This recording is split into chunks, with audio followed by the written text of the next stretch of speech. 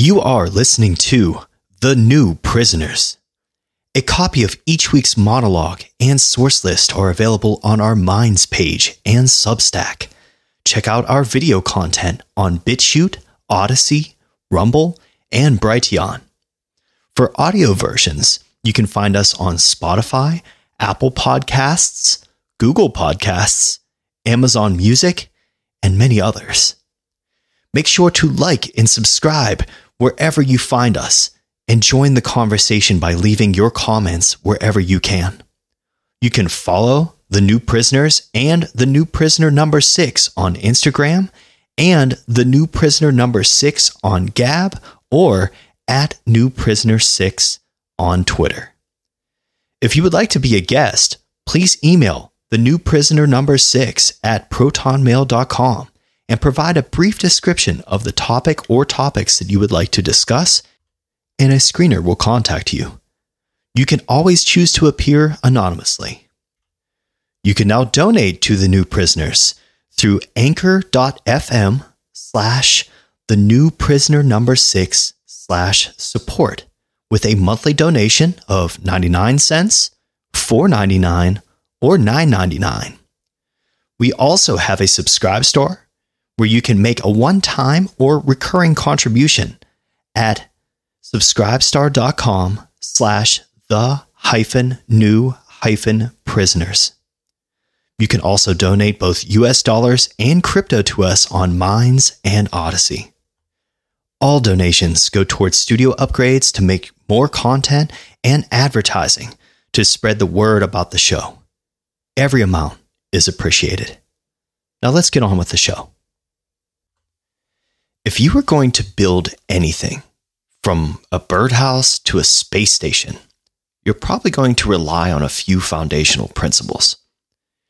Whether it being how to measure the hole in the birdhouse to make the feed easy to reach, or making sure the windows in the space station fit the holes made for them, you have to accept that the measurements taken and practices of doing those tasks are correct. But what if you didn't? What if you just left the measurements up to your interpretation based on your lived experiences or your gender or your race? And what if you took that method and applied it to mass production? I think we all know what would happen.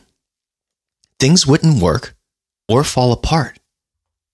Now, when we see government use those methods to solve any issue, we should look at them the same way as an angry cardinal would after not being able to get any feed out of the birdhouse, and hopefully not the same way an astronaut would after being sucked into the vacuum of space. I bring this up because this week we're going to discuss how the government, primarily in democratic cities around the country, are handling violence. Violence is a problem as old as finding food or making any structure. Knowing how to control or prevent violence rests upon some foundational principles. If those principles are not adhered to properly, things start to fail and break down, resulting in victimization and death. It's not an exact science, of course, but there is undeniably a foundation of principles handed down from generation to generation as to how to deal with violence and violent people. At least until the modern era, where things have become so subjective and experimental that our teachers have started telling students that they are justified in using violence. The news agrees, and so does our own government. We ask the government who commits murder to define murder and to try its citizens and itself based on that definition. Instead of stopping the moral wrong, though, it creates a web of jargon and bureaucracy to shield it from the consequences of its failures. And those of you that have been listening for a while already know we are big fans of consequences here at The New Prisoners. The government makes Joe Pesci's characters in movies like Casino and Goodfellas look like Russell Brand. The reason for that being, instead of the government using its resources to produce something like a pencil, it instead produces solutions to pencils being dropped on the floor. If government decided the proper moral framework to solve that issue, we would all have pencils glued to our hands. Government is the famous example of I-pencil in reverse. Instead of many systems solving a problem or serving a need, it instead finds a problem or need and continues to build systems that perpetuate that problem or need. It does so rather because the intention was never there to solve the problem or meet the need in the first place, or the eventual corruption of entities like government caused the mission to fail. Because the racket ends when the people would get what they want. So therefore, if you are in the government, you never let the people have whatever that is, or else you are no longer of any use and you will lose the money and power granted to you to solve the problem. If the current US government were a classroom and the lesson was about morality, a look around the room would reveal Biden hitting one of his arteries with the safety scissors and Kamala showing everyone how much of the Elmer's glue she can swallow. We don't need these people to show us how to behave. If anything, we should be monitoring their behavior in fucking prison. The moral framework is already there for us to adhere to. It's right there in our history and in our faith. We just have to acknowledge it and implement it as a culture. All of us. Just as we wouldn't believe a government official telling us that wheels don't roll or fire isn't hot, we should never accept that the government is the answer to our problems. We are the answer to our problems. Or at least we can be when we treat our fellow brothers and sisters as we would like to be treated. Let us care for ourselves and one another like we would the most precious gift we've ever been given. Let's treat life like the miracle that it is and teach that to our children so that they may carry that knowledge further down the line to sustain many generations after us. Think of all the beautiful structures that can be built with that framework. Okay, I'm number 6, and I'm here with John Henry, and these are the other stories as told by the news of the week. So this is The New Prisoners, and on this week's show, we'll be talking about violence in democratic cities, Ron DeSantis versus pretty much everybody, the trans medical industry, and how they've taken the masks away pretty much everywhere, except for a few places we'll talk about. But the emergency order still stays. So, John Henry, would you like to say hello to the people this week? Oh man, welcome back to the End of the World podcast. Boy, are we extra fucked this week. We have a lot to talk about. California, I'm about ready for you to break off and fall into the fucking ocean. California has officially legalized murder, infanticide. We'll talk about that a little bit. CERN and the Hadron Collider just so happened to fire that bad boy back up, looking for a fifth element when the planets align. So are we looking for a fifth element or a portal to hell? I'll let you folks decide. So let's go to violence, right? We're going to start right off with violence. And, one of the sayings I really like is, knowing is half the battle. What's the other half? Violence. This is just fucking wrong. Basically, democratic cities have become war-torn wastelands. When you see the propensity of violence, and to me, there's a direct correlation of violence being promoted through the Black Lives Matter protests, all of the protests, for people to go completely unpunished for killing and maiming and assaulting and raping and murdering and destroying property, right? It's basically greenlit every piece of shit out there to go ahead and do wrong. So you look at California as an example. We've talked about the mass looting to the point where organizations are closing down. Huge chains are closing their facilities because they can't afford to stay open because of that. We see a lot of bad stuff. One of the stories from this week in New York City, a group of African Americans beat the shit out of a Latino girl, calling her white bitch because she had braids in her hair, and specifically assaulted her and attacked her because they thought she was white and she was, participating in cultural appropriation, but she was actually a Latina. Again, folks, look at the fucking TV. As much as I tell you to break the TV, it's going to show you why what's happening is happening. It's just become so extraordinary at this point. And today we're going to start off with an example in Atlanta that just, it's stunning. It's absolutely heartbreaking. And there's video footage of it. And what it is, there's a gentleman that gets out of a vehicle. He is walking down the sidewalk. A man, another African-American gentleman. By the way, this man is African-American, black guy. Another younger black guy comes up behind him, pulls out a pistol, and literally executes him in the middle of the sidewalk, shoots him in the back of the head. This guy doesn't have a ski mask on. This guy is not trying to hide this act. There's another person literally sitting on the curb about 50 yards away that watches the process of this happens, literally.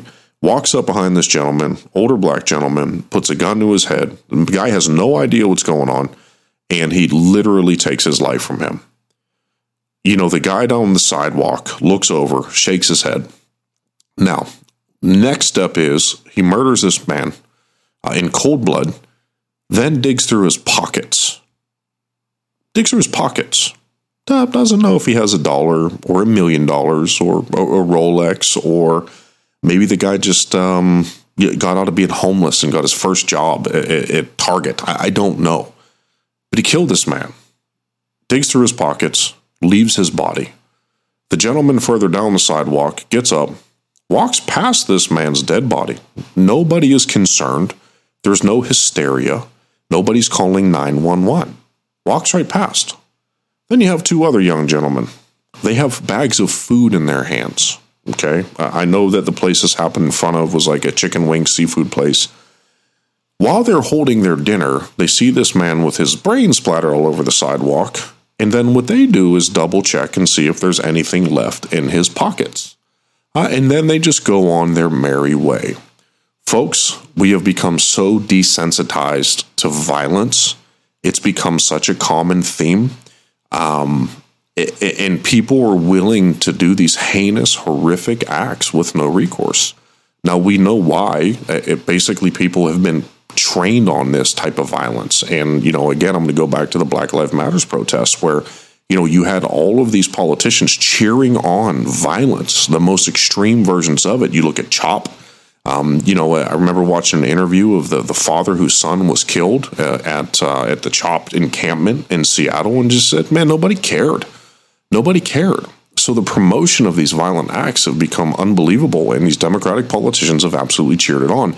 And I think genuinely this instance really sums up the point that we've gotten to in these Democratic cities, and it is just fucking horrific.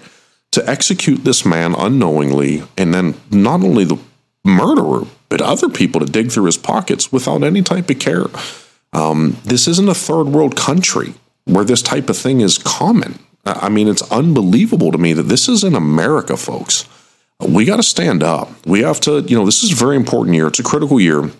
We really need to get these America First politicians in office and get the police refunded, right? And get back to where we need to be, which is safety. We need safety. That's the one socialist thing that I agree with is the fact that we have public servants that we fund through taxes. I'm okay with that version of socialism. I'm okay with funding a police department so that if somebody breaks in your house or you get robbed, that there's somebody there to protect you or help you. I'm okay with funding the fire department so that if your house catches on fire, somebody's going to stop it from burning down. And at this point, we need our public servants. We need our first responders in the worst way. But more importantly, we need politicians back in office that are ready to say, it's time to make America safe again. That's one of the things that Trump always says in every rally he does. We're going to make America safe again. And this is a perfect example of why that is so critical to us in the direction that we're going. So I was just horrified when I saw this. This is such a nightmare scenario. And the guy that got killed, it could have been anybody, folks. It could have been you. It could have been a friend or family member, your father, your wife, your child. I mean, it's just a terrible thing. So what's your thoughts? Oh, speaking of, before I turn it over to number 6, I got to tell you, the reporter that asked Lori Lightfoot, how could you even consider running for re-election based on how much damage has been done to this city because of you? Good for you, man. Good for you for asking that question. Now, her response was, I won't even dignify that question. Well, fuck you, Lori Lightfoot, you monster. We know that she's been completely anti-police and pro-violence this entire time. But, when you look at this, guys, I think we've had some really good examples of, we've got to start recognizing which candidates are really pro-first responders, police, and really fighting to get us back to a safe place to call home. What do you think about this, sir? Well, thank you, John Henry, for introducing this. But right now, out of the stories that we've been seeing, and this past week too, just to bring this up too, because we'll be talking about this, that mass shooting incident in Pittsburgh, PA as well. We had some footage just dropped on our lap right after we were done recording last week. And it's funny because we were talking about that very subject too, about these mass shootings and Black Lives Matter and the influence of the propaganda in that community and in other communities too, frankly, to radicalize people into violence. And just here in the Liberty Movement, we're so radically against that. And I think it's because we understand here in the Liberty Movement, and when you spoke about safety too, and sort of the socialist leanings of that, and we'll get to that a little bit more too here in the upcoming articles. Hey, can I interject real fast? Yeah.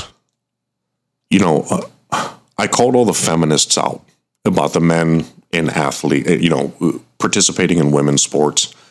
I'm going to call the African Americans out right now. Folks, I just want to be very clear. I firmly believe and agree with the statement that Black Lives Matter. I don't agree with the organization or the propaganda that's pushed, but I certainly believe that every single human life is very precious. And that certainly includes African Americans and Black folks, right? They do matter. Where are you at on this topic? Because when you look at the shooting in Pittsburgh, I believe all of the victims were African Americans. When you look at the shooting in this example, that gentleman is an African American. So when are you going to stand up and say, I've had enough of this within my community? Because that's utterly important. Violence is violence. It doesn't matter if it's black, white, purple, yellow, green, tan, brown. It doesn't matter. It's just wrong. But when you look at these examples like this, to see these folks, these African Americans being killed or shot, wounded, it's terrible. It's terrible. You got to stand up for your communities, guys. You have to. We can't perpetuate these single mother households and gangbanger lifestyle and all this bullshit because you know what the end of that is. The end is jail, the end is death, and it's not the right thing. So the communities have got to come together genuinely because they do matter, man. These lives matter more than anything. Sorry, man. I just, I hate to see this. I hate this so much. Well, I understand why we feel so passionately about that too, because it really leads back, and you sort of made that point for me, John Henry, too. You were right on it. Is the moral standing, is that, in order to exist with freedom and liberty in this country, we have to exist upon a moral framework. This is something that's been referenced by Jonathan Haidt. But for me, really, the more recent realizations have come through listening to stuff like our friend Silas Guthier from Silas Speaks, and just how brilliant he is with being able to rattle off not only just history and ancient history, but then also stuff from the Bible and other religious works. Like just having that understanding, having that in sort of enlightened perspective or a knowledgeable perspective on things makes all of the difference in the world. And that's why when you see, and that's the reason why I wanted to talk about this subject, is because the way that people live in these democratic controlled cities, whether it be through the violence or the threat of violence from the state. I mean, because we could have just made this entire thing about the way the democratic cities have cracked down on people during COVID too. The approach is always the same. They work in reverse, and they work in reverse of a natural order of things. There is a famous work called iPencil. The Mises Institute talks about all the time, John Henry. And it talks about how all of these different facets of society contribute to make the existence possible of something as simple as a pencil. Well, what the government does, John Henry, is that it finds a problem and then it builds a framework out from that problem instead. Instead of aiming it towards a particular point, instead of that scope narrowing down into one singular thing like a pencil, it starts as a problem like somebody dropped their pencil, and then it turns it into a fucking government program that we'll never get rid of that costs us $1 trillion goddamn dollars per year. Like it just builds and builds and builds upon that. It's Pandora's box. Like Adam Curtis was so brilliant in talking about that in one of his earlier documentaries. It's just that the real Pandora's box here is that when we ask the government to step in and create certain levels of protection, what exactly are we allowing it to get away with? And what we allow it to get away with depends so much on our moral framework and what we will stand up for as a people too. What we will say, no, this is immoral. We will not stand for this. So just to quickly for our listeners out there, the article that John Henry referenced when we started this podcast here is from Not the Bee, and this is from Joel Abbott. And the title is, "This Atlanta Man Was Murdered in Broad Daylight, and Passerbys Just Ignored His Body in a Haunting Modern Version of Jesus's Parable." Now, John Henry, you've known me for a long time, and you could probably vouch for the fact that I'm probably not going to be the one that's going to rattle off these things from the Bible to most people.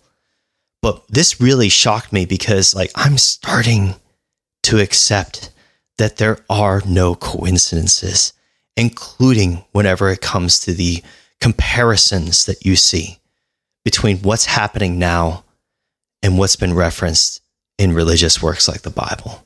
I think that there's a lot more that I feel that I've left out in my life, not looking into those things. So maybe that's something I need to brush up on myself. But let's take it away from Joel Abbott here. He says, Atlanta police recently released this video, and there's a link to the video in here, folks. I'm not going to play it right now, but showing the moment a random thug, and I like that description of that person, walked up behind a man who had just exited his vehicle, shot him in the back of the head, then robbed him and walked calmly away. A man sitting on the curb a few feet away, as John Henry said, watched the whole thing, then walked over and shook his head before continuing on his way. Another group of men then came across the body and proceeded to pick it over for any valuables that were left. This is the America we're living in.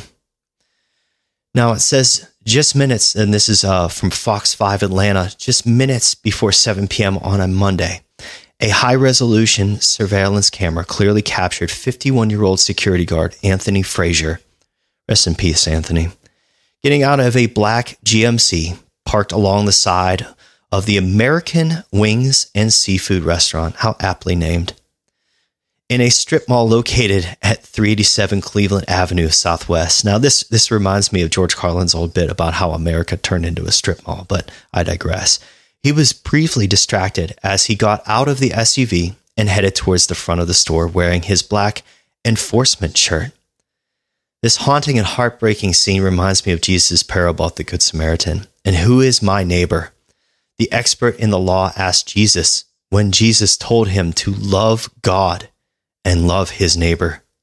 Jesus replied with a story of a man who had been robbed and left for dead on the side of a dangerous road between Jerusalem and Jericho. After the man's naked body was thrown aside, two men passed him but did nothing. Just like the man on the curb in the video. A priest happened to be going down that road. When he saw him, he passed by on the other side. In the same way, a Levite, when he arrived at the place and saw him, passed by on the other side. So this from Fox 5 again. The gunman then turns around and started to walk towards the woods behind the business. As he walks away from the scene, he turns to an older man who is sitting on the sidewalk some 35 feet away, who is watching the whole thing unfold, completely unmoved by the violence. As the gunman passes, the older man puts up both his hands up towards him. The gunman then dropped something, picked it up, and left the scene. That older man then walks past the SUV and Frazier, shaking his head and looking at him without stopping to check on him. Instead, the Good Samaritan, however, the victim in Atlanta, got a mob of vultures that picked clean the corpse. This is the America that we are living in. I mean this literally. God help us, he says. Wow, what an introduction and what an article.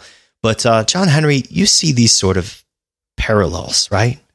In your daily life and the teachings that you've had about your spirituality, about your beliefs. How much of this do you see? How much of that just strikes you whenever you see something like this? Because if I'm starting to get it, I know it's hitting you, brother. Yeah, I mean, it's like we're upon the end times. There's a lot of darkness in this world, and people have come to embrace it. You know, when we opened, I mentioned California a little bit, and the reason I was referencing California is they've passed a bill where they've genuinely legalized infanticide. You can allow a baby to starve to death or become dehydrated and die legally with no type of recourse. And, you know, I sent number 6 a video, and if you guys follow a lot of the stuff we follow, which I'm sure y'all do if you're listening to the show, you would see the interviews of women asking questions about if they think that's okay. And one man, I believe, and the overall response was, yes, that's fine. One woman even saying, fuck them kids. Whatever the woman has to do to be successful. 2 of the women admitted to having abortions and said they would do it 100 times over again. We're at the end, guys. We're at the end. Moral compass, good, it's all gone. We currently live in Sodom and Gomorrah. So when you want to talk about a fucking parallel, what comes next? And if you don't know, take 5 minutes of your life and learn about what happened to Sodom and Gomorrah. Because that's where we are. We have embraced evil and darkness and misdeeds, and, you know, everything is sexualized. There is no more moral compass for these people. And it is being pushed over and over and over again. I don't watch much TV. I know that doesn't surprise any one of our listeners because I tell you to smash your fucking TV. But I watched a YouTube video the other day. And the commercial for the YouTube video, and I like motorcycle videos and guitar videos, just random shit, right? The first one was a Fitbit commercial. And there was a transgender man swinging around on a stripper pole. That was subsequently followed up by a eHarmony video, I think it was, with gay couples making out in the video. We're gone, man. We're gone from the days of good and righteousness. And unfortunately, the next stop on this journey is a bad one. It's a fucking bad one. We've embraced violence and death. We've become so callous to it. Calloused. I can't even fathom what your life has had to consist of.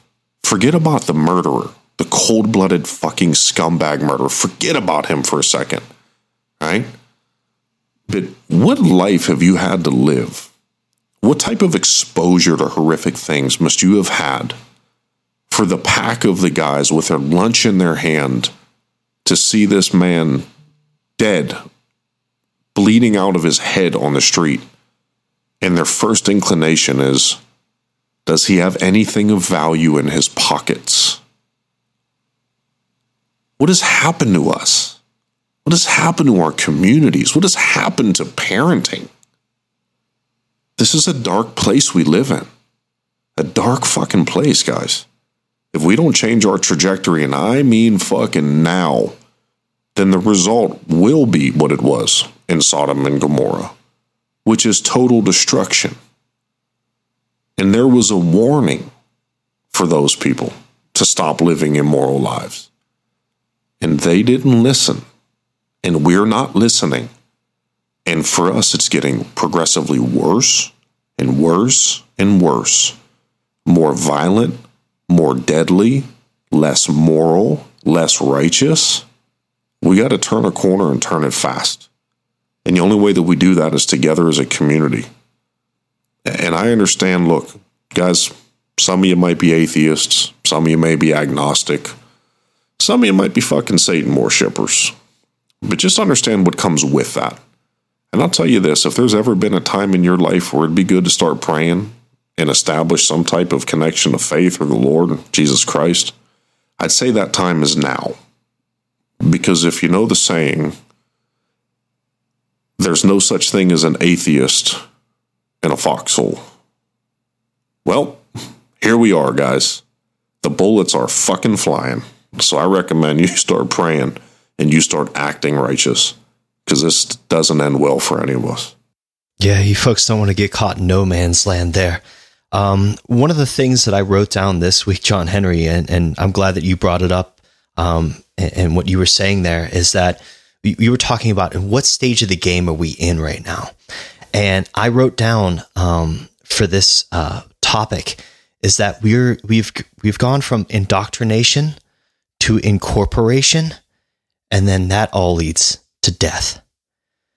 You know, those three stages, and we're somewhere in that indoctrination and incorporation part where some of our nation's youth, I believe, and then some of the more unfortunate parts of our society have already moved on to the death part. And let's give an update on some of that. You know what's important to understand right now? Yes.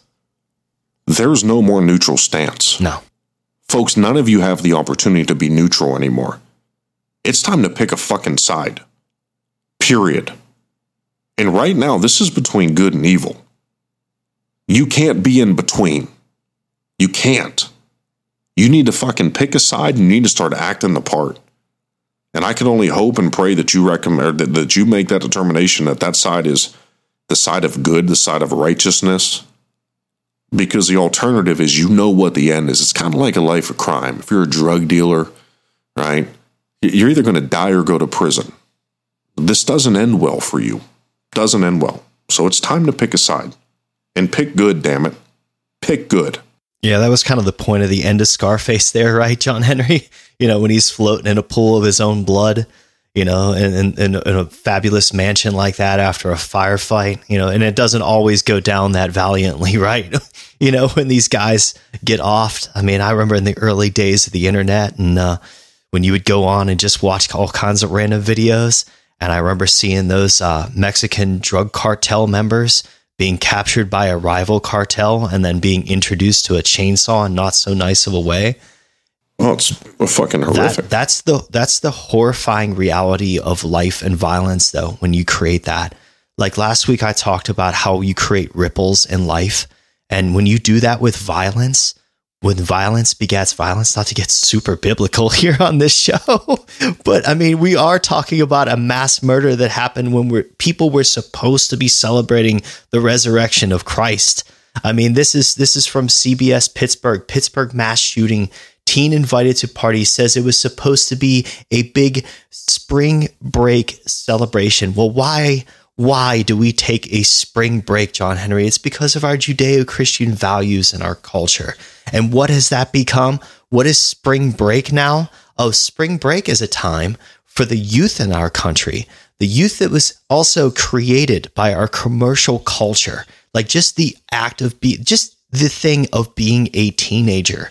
And all of the culture that exists in being a teenager and in our youth. It has all been devised of sorts by the commercial culture, by our corporatist culture in our country, feeding these kids into a life where they don't have responsibilities, where they don't run into consequences. In fact, they can't even take math courses now without blaming racism on the fact that they can't do fucking math. And we're going to talk about that too.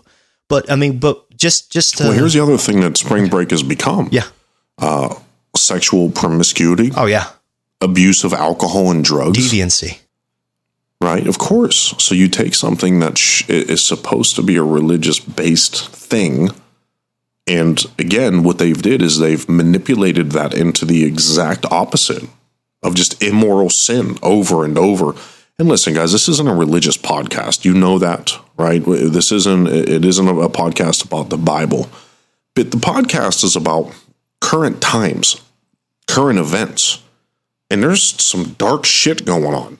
You know, and when we look at it, we have to relate that, because you better recognize that.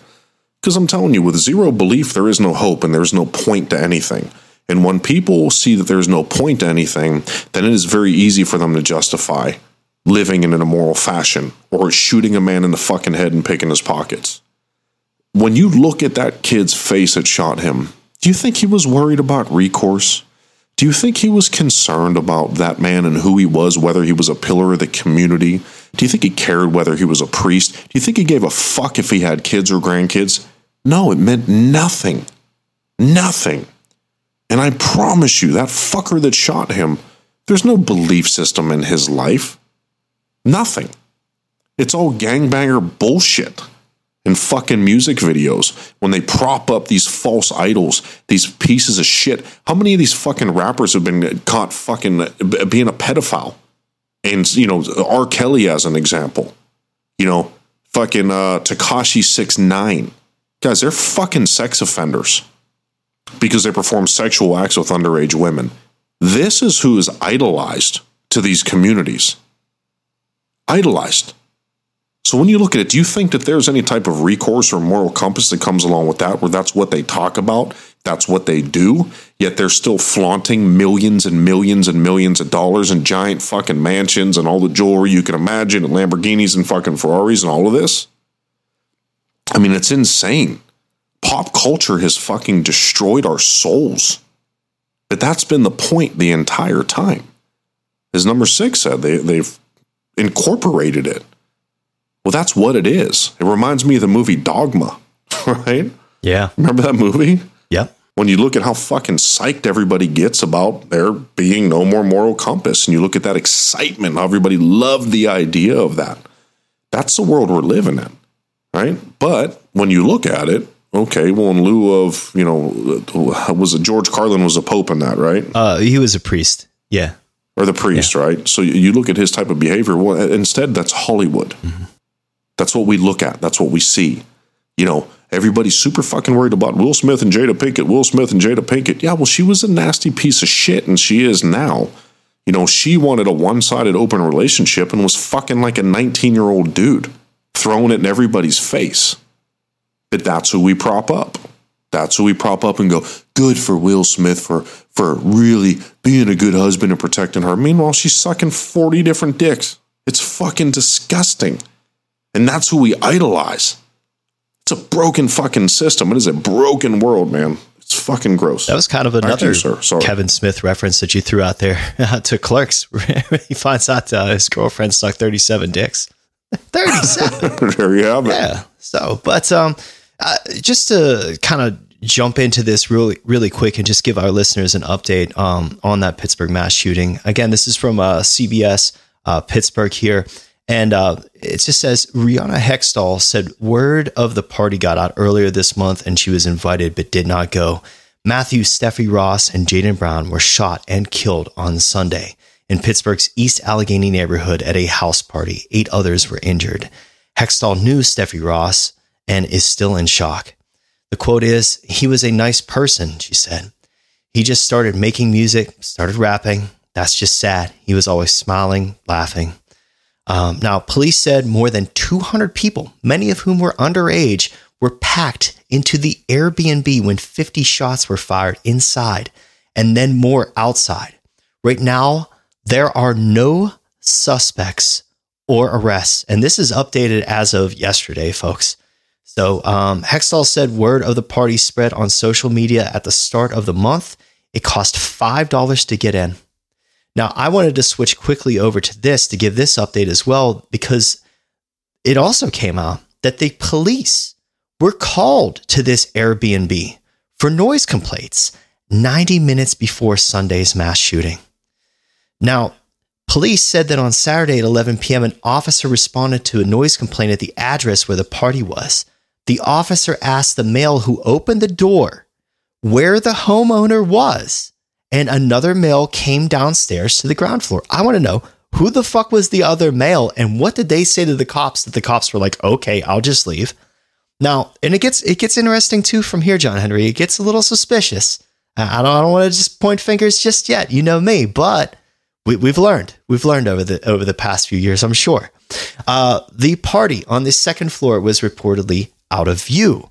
Now, according to the police, the male was asked to turn the music down, and he did. And then the officer reportedly said if they were called back to the address again, the party would be shut down. Now, they couldn't see anything. All they heard was music, John Henry, these police officers. But hundreds of underage kids upstairs, and they didn't ask to see any ID from the man answering the door or anything. So here's my problem. I got a couple problems here. Right on. I got some issues. Issue number one, if you folks have watched the video, which I have, the gentleman recording the video identifies that this guy has a gun. So I imagine some type of escalation happened. And that guy's a fucking hero, by the way. I wanted to say that before I forgot on this episode, John Henry, because I didn't get to say it when I posted that video. The guy that got people out of there and was warning people and got them away from danger. Yelling to everybody. Hero. Good for him, man. Yeah. Smart. So, situational awareness. That saved his life and probably some of his friends' lives. And that's critical too. People, this drives me crazy. I talk to my wife about this a lot. Like when you're in public places, you need to have situational awareness. Yeah. Can't be laying on your back holding your cell phone, looking at your bullet wounds through your cell phone camera. I'm so sick of fucking watching people walk around while looking at their phone, right? And completely unaware of their surroundings. People get hit by cars every day and get killed because of that. Ladies, please, for fuck's sake, put the phone away and pay attention to your surroundings. It's one of the things I remind my wife of and all the women that I know. As an example, if you're coming out of a supermarket, if you're coming out of Walmart, you're coming out, especially in the evening time, right? And let's say your car is about halfway down the lane to the parking lot. You walk in the middle of that fucking road. You do not walk right next to the cars, period. Because somebody could snatch you, pull you in between the cars. It's bad shit. So to the guy that recognized that and saw that, so, all right, going back to my point here, he identified that that at least one person had a gun. You're not going to tell me that nobody knows who the fuck did that shooting. You're not going to tell me. Because if he recognized that, and we know now that with this technology and the fact that everybody's filming everything on their fucking phones, I guarantee you there's proof of who that person is. And there's evidence of who that person is. The second part of it is while he's yelling that guy has a gun, okay, most of the people are oblivious to what he's saying. And when you see how fucking packed that house was before you could hear the shots fired in the back, in the background, before he got to the exit of that place, I got to tell you, to think that one person answered the door and one other person came down the stairs, I find that incredibly fucking hard to believe. Incredibly hard to believe. Well, I was also told that there were other occupants in a separate Airbnb that was attached to that building or under, like on a different level of that building too. And they left because of the noise. And later it was found that there were bullet holes where the people would have slept. That literally they trusted whatever intuition, or maybe like we're talking about God this episode, right? Like when you're talking about situational awareness, what kind of awareness does it take there as a family, as a father, to say, hey, I'm going to get my family out of this situation? Guys, and let me tell you this. If you're in a situation that it just doesn't feel right, you fucking leave. Go with your gut, man. You have got to go with your intuition. You have to. For me, number 6 and I were just talking about, this specifically. And, how many times growing up and throughout our lives have we been in those scenarios, right? Giant house parties, packed concerts, all these things where, God forbid, if something would have happened, what would that outcome have been for us? and as, we've gotten older, and I'm not going to say a little bit mature, I'll just say fatter. Yes. Yes, definitely. Realistically, when you look at situations like that, when you get there and you assess that, man, if some shit happened, I couldn't make it to an exit, then leave. It's not worth being there. It's not worth your life. So pay attention. I've told you guys before, I always post shit online. It just says pay attention. And I post something, whether it's a relevant point to something's going on in the world, or maybe a good meme or something inspirational. But guys, pay the fuck attention to your surroundings, and let your kids know that. Really let your kids know that. Like, hey, listen, going to an illegal party, it's not a great idea. Now, look, I'm a hypocrite. I've been to fucking 100 of them when I'm a kid.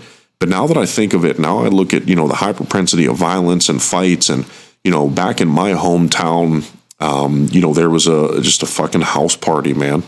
And there ended up being a fight over a girl. And they fucking beat this kid up and left him in the street, and he died. And the family and friends would march through the streets because they didn't prosecute anybody. Nobody got in trouble for that fucking murder. Like, I think about how many times I've been at a house party where a fight broke out. It's a lot. A lot. I'm going to ask number 6 not to comment on that. Yeah, there's So we'll leave that. A few fun ones there. Yeah, guys, pay attention, man. Open your fucking eyes up. Teach your kids to be just, again, situationally aware. It is incredibly fucking important now more than ever. Well, and also, not just the awareness, but fucking doing something about it. Like you said, just scrolling down here. I'm going to get to this part from Yahoo News. This is also brought over from Pittsburgh's WPXI, I believe. Pittsburgh Police Chief provides update on mass shooting investigation. This is from Rick Earl. I love this article, John Henry, because it points out something that we've been talking about. Police Chief Scott Schubert appears at a news conference this morning with the U.S. Attorney for the Western District of Pennsylvania and the special agent in charge of the Bureau of Alcohol, Tobacco, and Firearms to address juvenile gun violence. Here comes the state's solution to this problem. Why wouldn't it? And also, of course, the city launched a joint initiative, that type of corporatist type of thing happening with the ATF last year to track the origin of all guns found on juveniles. The results of the study confirmed what most in law enforcement had suspected. Half the guns were stolen, either from homes or cars. So again, not law-abiding citizens, doing these things. 13% were from straw purchases, which are fucking illegal, but a lot of good that does, right? Where someone else purchased a gun, and 9% were privately made, it says, or so-called ghost guns. 9% seems high for ghost guns. Horseshit. Not in the whole Total ghost horseshit. Gun market, John Henry, but total never horseshit. seen one. Don't know where to get Total one. fucking horseshit. Let me just say that I have a lot of people in my lives that are pro Second Amendment and firearm owners, and I mean a fucking lot. I have never met a friend in my life that has a ghost gun. Now, I'm not just saying that, but genuinely, this is a crock of shit to say that 9% are manufactured firearms. Guys, a firearm is a tool. You have to be proficient mechanically to assemble a firearm. So these people aren't just whipping up fucking ghost guns in their dining room in their spare fucking time. It's not happening. It's a crock of shit. And what their reference is to the ability to purchase what's called an 80% lower. Now, this only accounts for like an AR type rifle, okay, where you can get a jig and drill the holes, and because it's not a complete lower, right, then technically that's a ghost gun because it doesn't have to be a registered or serial number bearing firearm.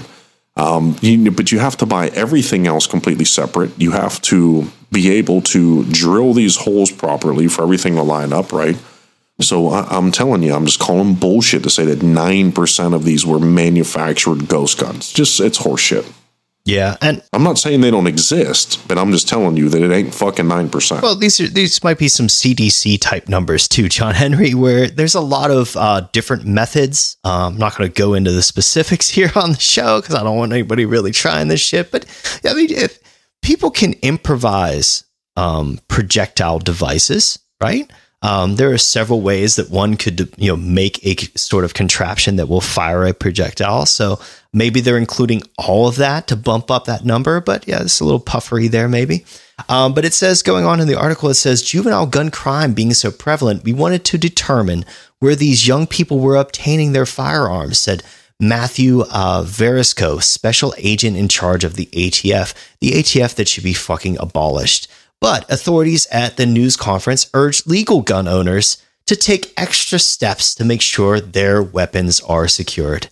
It says, I cannot express how important responsible gun ownership is, and we're calling on the public to make sure that they utilize common sense to secure their firearms in their homes and not to secure them in vehicles, said Veresco. Now, the U.S. Attorney for the Western District of PA, Cindy Chung, echoed that plea for help. Can I jump in there? Yeah. Okay, I totally agree with this. Because most of them are stolen. Let me tell you the number one way you get a firearm stolen. To you fucking dipshits out there. Okay? I'm just going to give you a little story. Buddy of mine buys a truck, right? And he goes, yeah, man, thinking about putting an NRA sticker on my truck. And I go, don't you fucking dare. And he's like, what? He's like, but I support him. I go, so do I. But you will never see a fucking NRA sticker on my vehicle. He's like, well, what do you mean? Why? I said, you want your windows smashed and your truck rifled through? He's like, what are you talking about? I go, that's the number one way a criminal identifies which vehicle to break into if they want to steal shit, is look for the fucking stickers. So if you have your gun family stickers, if you have a Glock sticker, if you have a Smith & Wesson sticker, or if you have an NRA sticker, people are going to identify your vehicle, smash your fucking windows in, and if you carry a firearm in there, it is as good as gone. So, legal gun owners, use your fucking brains, okay? I get it. You want to support the NRA? By all means, please do that. But do not put fucking stickers on your vehicles, because that's the number one way that firearms get stolen. Back to you, sir. Thank you, John Henry. Sorry, I had to throw a PSA out there. It makes perfect sense. And for all of you that are thinking right now, well, if I were smart, if the criminals were smart, they'd see that sticker and they'd know that there's a gun owner that they're fucking with, but they're criminals because they're stupid. While they were sitting in their car, they watched the gun owner walk into fucking Walmart, and the moment that he was out of sight, they smashed a window. Yep. That's what happened. Yep. Don't put fucking gun stickers on your cars, you bunch of idiots. Yep. Never underestimate your enemy. That's an old adage, but the reason why I wanted to read through this, John Henry, though, is that just to get to this part, it says Chief Scott Schubert went one step further, calling on anyone who knows a juvenile carrying a gun to come forward immediately. Now, I don't like that because, well, there should be responsible juvenile gun ownership and training in this country, shouldn't there? Shouldn't juveniles that they're referencing here, shouldn't those people, don't they have rights to defend themselves too? And wasn't there a bunch of fucking juvenile soldiers that helped found this fucking country too? Didn't we ask people in the Civil War as well to defend their rights and property, to be a part of all that, to carry guns? I mean, we have different, I know, cultural standards these days for this kind of shit. But I think the best thing that young people could do really when it involves guns and gun violence is to probably be more, familiar with them and more well-trained in them. That sort of prevents things if you look at the overall numbers of trained gun owners versus criminals. There's a huge segment of juveniles that use firearms. Yeah. And I was one of them. And as a fucking kid, I went to a hunter safety course. Mm-hmm. So when you look at all the kids that are taught to respect that thing, understand how dangerous it is, what can happen with that, understand gun safety, that's huge. These aren't the kids doing this shit. They're not the kids that were raised around firearms on a farm or in a country and, the countryside, and they were taught how to handle a weapon and how dangerous it is and how to be careful and hold it the right way when you're walking. And even if it's unloaded, you don't point it at anything. What it is you have these kids in these communities where, firearms are not legally owned, but the adults always have guns, right? They see the shootings, especially in, when you look at, communities in inner cities. So you combine that with the violence on TV, the glorification of violence, and then the fact that it's also video games. I'm a firm believer in that what that does is it basically, it takes these kids and it really calluses them against understanding really what the result of violence is. Because when they're playing Call of Duty or another shooting game or playing, what the hell's the other one where they steal the cars and all that shit? Oh, Grand Theft Auto. Yeah. And you're beating up hookers and shooting people in the fucking head. You have to understand that when you have kids that play these games, there's going to be a point where they've killed 10,000 people in these video games. And there's been studies shown that kids that play those first-person shooter games, well, you give them a real firearm in a training facility, they're deadly fucking accurate. So when they get used to that, and they get used to that violence for entertainment, then that directly translates into real life, where they're comfortable with that. And the perfect example is the video we just talked about in Atlanta. These are people that they're not afraid of violence or death. None of that. It's just normal life for them. And it's fucking bad, man. I've told you guys about when I bought the Doom video game. I was like, okay, cool. Well, I don't ever play video games. What's the highest rated game I can get? And it was Doom, and I bought it, and it was fucking horrific. I mean, pentagrams, everything was super satanic. The soundtrack was cool. But outside of that, the moaning and the death and the darkness and chainsawing people apart and body fucking parts flying.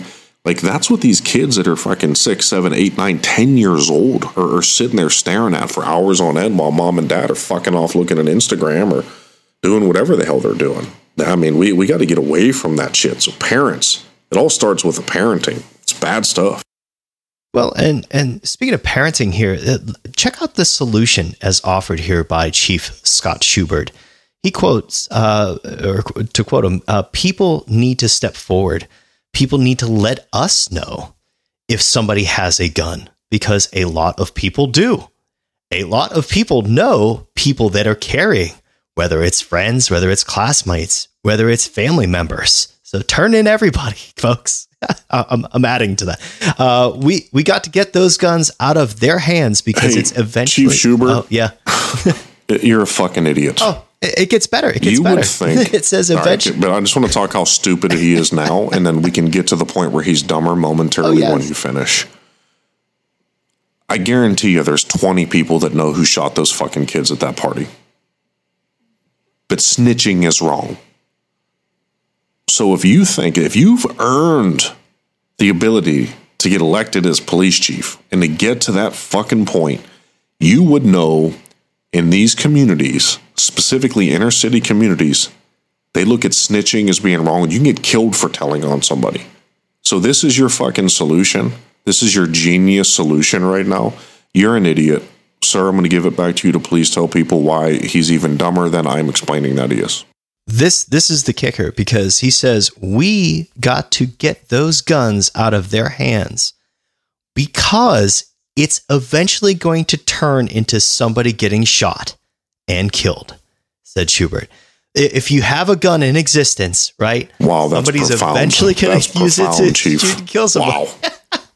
It's the dumbest fucking gun ownership argument ever. Well, if there's a gun in existence, it's just going to eventually be used to shoot and kill somebody. Could possibly, for sure. Yeah, there's no doubt. Yeah, every gun at least kills one person. Yeah. What a fucking idiot. What would the numbers Chief, even be? Guns would just be winning because there's more fucking guns in this country than people, right? So guns would just be running shit.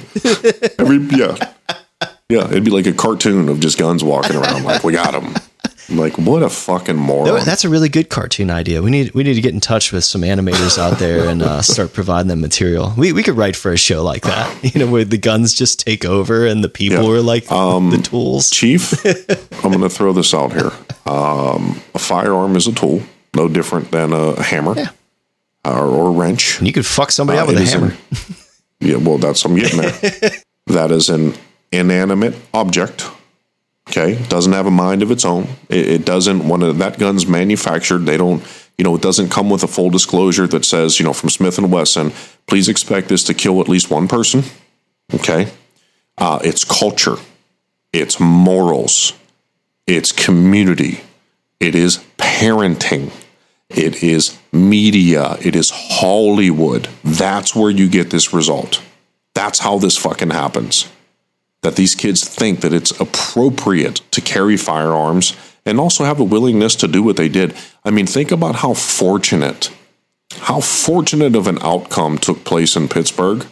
And please, Lord, I pray for the kids who were killed, family, friends, and everybody that was involved, right? And everybody that witnessed it. I pray for you. My heart goes out to you.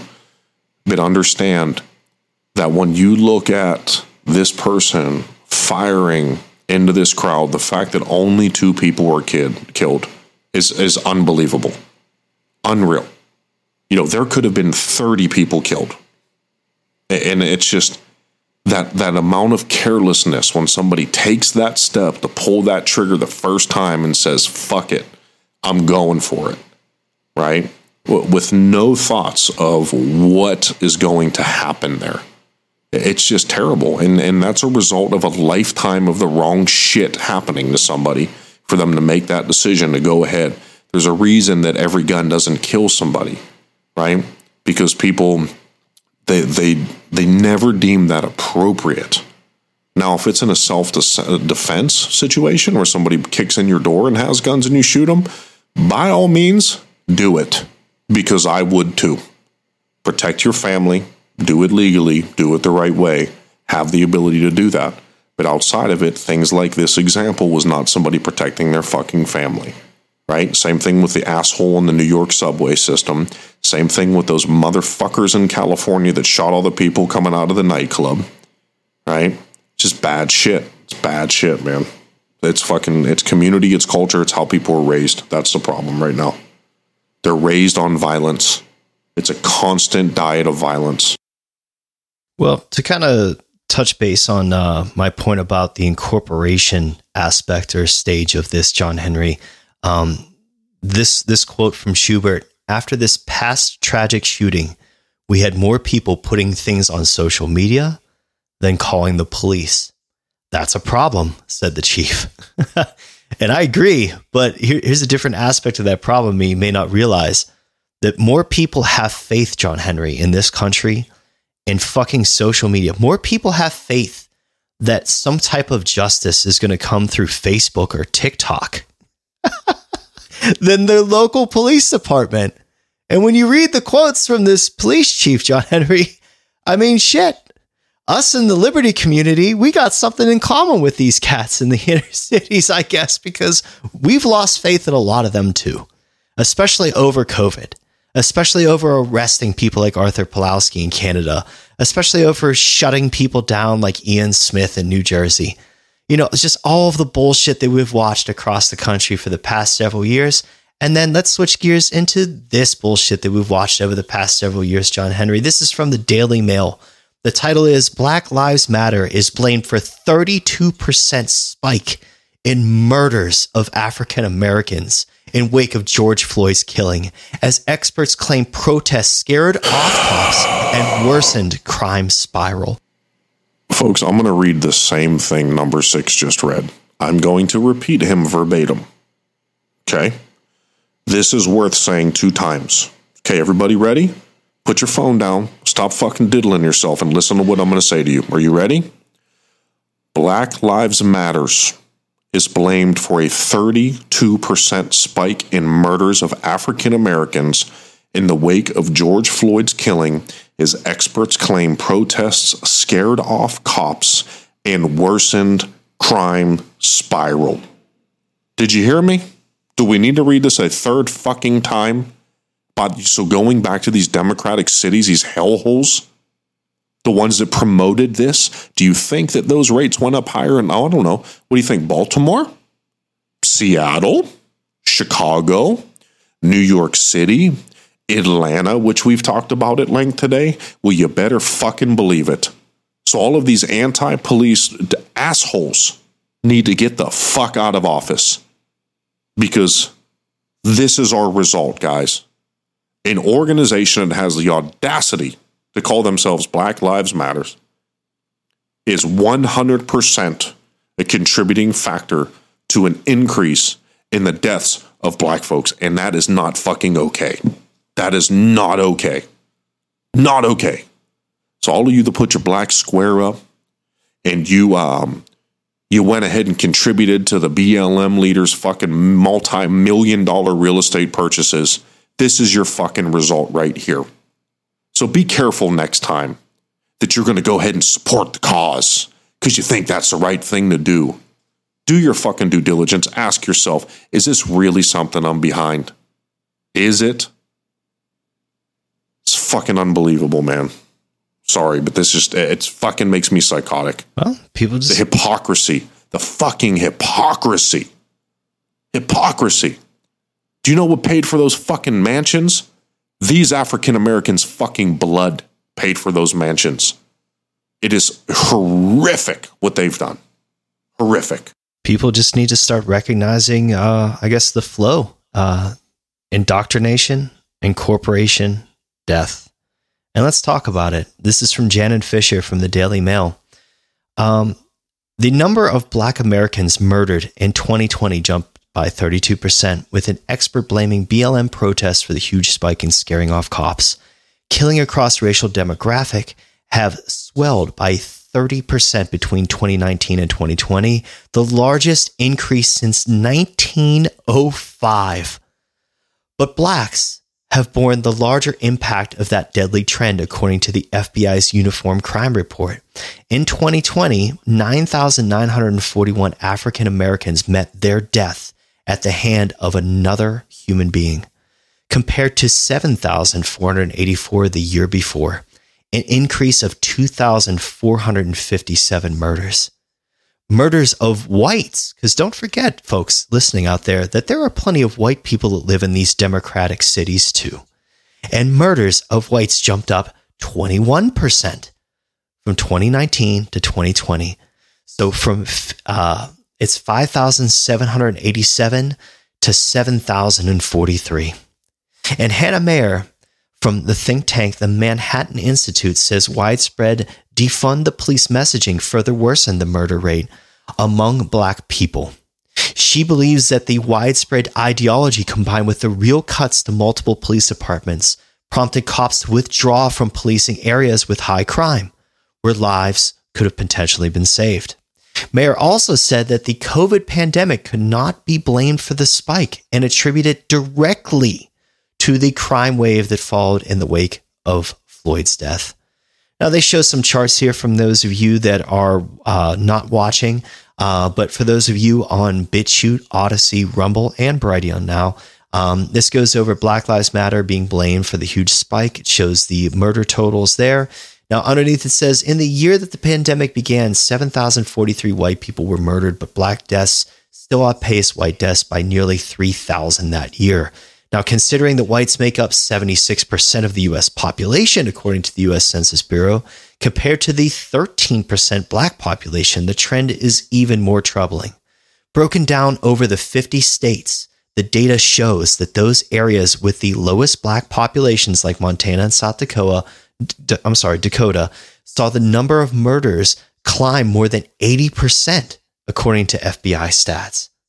Now, Pennsylvania, where that Pittsburgh shooting happened, Illinois, like you mentioned, Chicago, of course, Ohio, and California, where that other horrible shooting that you mentioned, John Henry, murder rates have all jumped at least 36% between 2019 and 2020. New York homicides jumped up 47%. Wow. Now, what all of those places have in common? What do they all have in common when it comes to their governance there? I wonder. Now, this trend has been consistent over the years. In the 10-year period between 2010 and 2019, there were 5,954 whites killed each year on average, and 16% fewer than the number of black victims. But there were an average of 6,927 black African Americans were killed each year during that decade, roughly 1,000 more blacks each year. So in total, about 43% more blacks were killed than whites over that 10-year time span. But it's gotten worse. And I wonder why it's gotten worse. Well, here's one of the reasons why. Here's this lovely photo of the officer kneeling on George Floyd. And if you look in the eyes and you look at the foam around the mouth, is he in the throes of a cardiac arrest due to ingesting some fentanyl? Or was this murder? Who knows? Because I don't think we could even trust in our legal system and tell us what's really happening there, what really happened there. But Hannah Meyer, the director of policing and public safety at the Conservative Manhattan Institute, who worked in the NYPD's Intelligence Bureau for 5 years, believes that the bloody trend was spurred on by Black Lives Matter protests that began after the deaths of Michael Brown in Ferguson, Missouri in 2014 and Freddie Gray in Baltimore, Maryland at the hands of police. Again, all of these cities democratically run. But the murder of George Floyd in Minneapolis, Minnesota by Officer Derek Chauvin, it says in the article, accelerated the problem, she said. Now, I'm not going to spend too much more time on this one, John Henry, because I wanted to switch over to another coincidence, if you will, that the Soros-funded circuit attorney, Kim Gardner, has walked, facing, of course, no consequences after she admits to wrongdoing in the Greetens case. Records show 62 acts of misconduct. This is from the Gateway pundit, John Henry. This is from Jim Hoft. The reason I wanted to bring this up is that not only is that the Democratic mayors and governors and other things that contribute to these overall crime issues that we're experiencing in cities around the U.S., but also it's those Soros-funded district attorneys. Now, Tucker Carlson's talked about this quite frequently recently too, but let's go on to see what the article has to say. It says it's going to be another rough day for crooked Soros-funded St. Louis circuit attorney Kim Gardner. And St. Louis, another one of those urban areas where crime and murder is out of fucking control.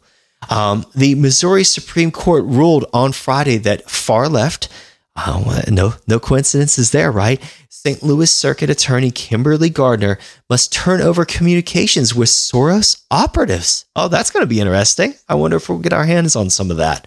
And Missouri political insiders related to her false case against former Missouri Governor Eric Greitens. Now, former Governor Eric Greitens posted this tweet from that afternoon saying, breaking, Missouri Supreme Court orders Soros-funded prosecutor Kim Gardner to turn over communications with George Soros and Missouri political insiders related to her false case against Eric Greitens.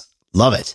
But now it says a Missouri appeals court upheld a previous judge's ruling in January against Soros-funded St. Louis Circuit Attorney Kim Gardner.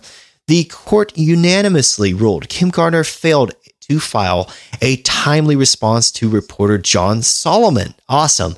Now, for those of you that aren't familiar with John Solomon from Just the News, John Solomon has been one of the guys that has been fucking on it whenever it comes to the Russiagate bullshit. The Russiagate conspiracy and then the following impeachment of Donald Trump, John Solomon was on that shit and about everything that's been going on in the Ukraine. So John Solomon and the Epoch Times, both those two of the best resources I've found for those. Now, a court last year found that Kim Gardner engaged in 62 acts of misconduct and 79 false representations in her prosecution of Eric Greitens.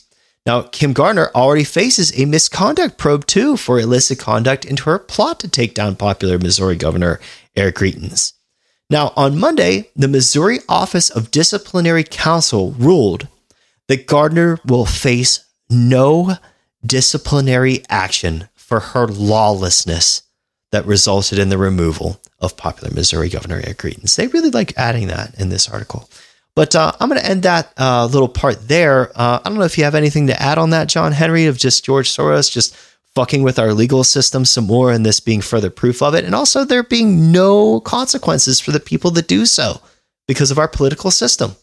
But I think that kind of summarizes it. Because he owns half of them. Yeah. I mean, he funds and owns minimum half, really more. When we see all the rhinos, I mean, we'll go back to the red string. We talk about so much on the show. You know, the guys, the amount of money that he contributes to the wrong shit, of course there's no recourse for him. The guy is the real life Dr. Evil. Guys, he's a real life evil fucking villain. He wants to see destruction, death, people starve to death, depopulation. The guy's he's a demon from the pits of hell. Which, mind you, CERN is trying to open up to get more here. Yes. But that's what I think happened. At some point, planets aligned. I don't know if that fucker came in during the Aztec Empire or the Egyptians or what happened. But I genuinely believe his fucking decrepit, just disgusting evil hands just crept out from the fucking core of the earth and came from the pits of hell. Fuck you, George Soros. That is a good comparison. It kind of reminds me, John Henry, and for those of you listening out there, I don't know if you're familiar with the Apocalypse narrative out of the X-Men comic books or series. Yeah, George Soros is a lot like Apocalypse. But moving on, let's talk about what's being done about it. We're going to move into this segment now that I'm going to title, Ron DeSantis versus everybody, because the Florida GOP too, standing up here, their DA, who apparently, this is from the Daily Mail, who has rejected woke policies and takes hardline on criminals, has been able to slash murders by 30% and shootings by 17% in a fucking year. Now, that's as soft-touch Dem-led cities, what we were just talking about, including LA, of course, see violence rocket.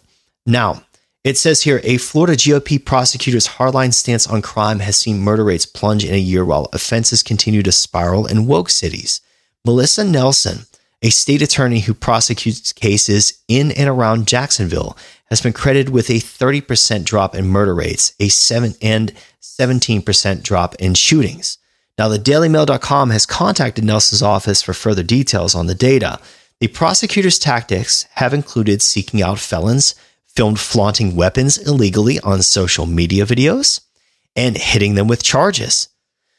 So, this is the question that I was going to ask you, John Henry. Now, I like the fact that we're a little bit safer here with getting people that could commit violent crimes, away from, I guess, weapons for so long. But judging from the system and the way that it works and the sort of the unending turnstile that happens and the recidivism that is created by our system here, with them going after people waving guns around in music videos, and I even highlighted down here, I think, because I just reacted to that, and then I'll scroll back up so we can go through some of these fun little charts. But it says that an advocate for crime gun intelligence, this Nelson, which it states that includes catching shooters before they commit more crimes. So this is like a Minority Report type of shit. Additional strategies in her pursuit to reduce crime include pursue firearm charges in connection with guns presented in music videos. Now, a music video to me, I mean, that's a act of free speech. So you got two very important rights there that are being used. You have your right to speak and also represent in art yourself in art, but then also you should have a unalienable right to carry a firearm in this country, I believe. So I don't know if I entirely side with that.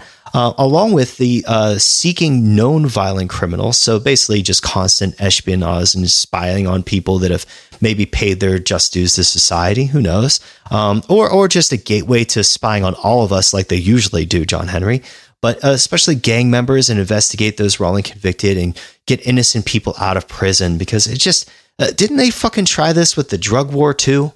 Like, it just seems to me like, okay, they may have some evidence that this stuff works, but also can the cure be worse than the disease, just as we've seen with so much that government has offered us? Now, it says that also Nelson is going after stiffer sentences. So we're looking into the greater prison system for those convicted of gun crimes.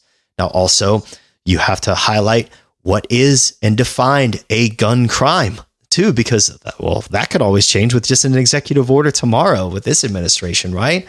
And crack down hard on gang members. So I wanted to point out too, and just that to prove a point that we've been trying to make here.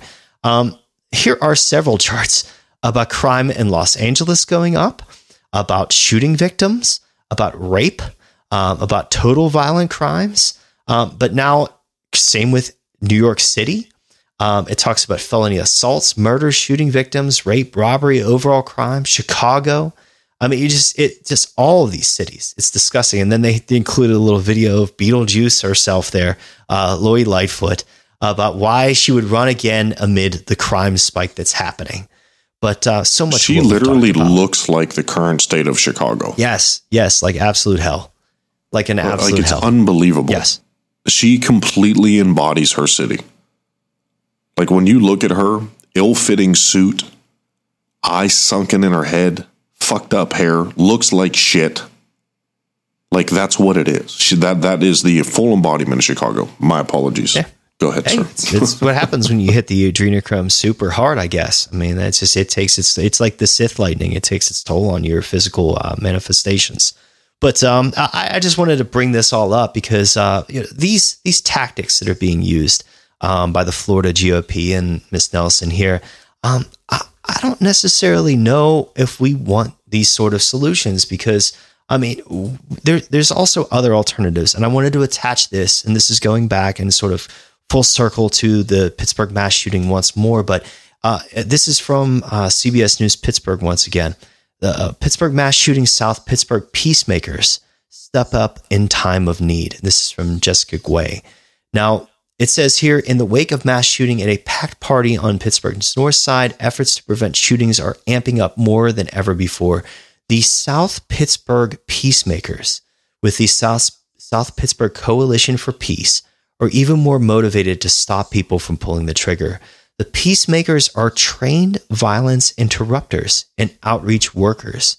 Now, I'm not saying, John Henry, that these are the types of folks that should be replacing the police, because we've had that offered to us, right, by Black Lives Matter and other leftist organizations and progressives, that we're just going to send out social workers and shit like that. And we saw that one video that happened in New York State, I believe, of the young social working team trying to run up on a very large gentleman that handled them like it was like a fucking side-scrolling video game for Sega Genesis. Oh, he got knocked the fuck out. Oh, yeah, they were flying across the screen like the Ninja Turtles arcade game. Oh, yeah. Yeah, there you go. That works real nice. Yeah, but But again, it also green lights violence. It green lights crime. Yes. Right? You think anybody's going to take those people serious? No. Fuck no. It's going to get worse and worse and worse progressively. It never ends. It does. It is kind of uplifting, though, to see in this instance in the city of Pittsburgh that there are groups that are trying to reach out to their community, though. It says that they've formulated two outreach teams that go to different directions as far as peace walks, and they've also attempted to make themselves more visible on the streets. So they know so the community knows what they're doing, and also that resources can be provided to them to mediate any type of issues. But it says that their goal from Reverend Smith here, that was a quote that I sort of paraphrase, is that they're trying to get rid of this youth violence. So I at least like seeing people in their community, like the reverends there and other people, just stepping up and getting involved in their community too. Because like you mentioned before, John Henry, that's really the way that you change it. You change it through family.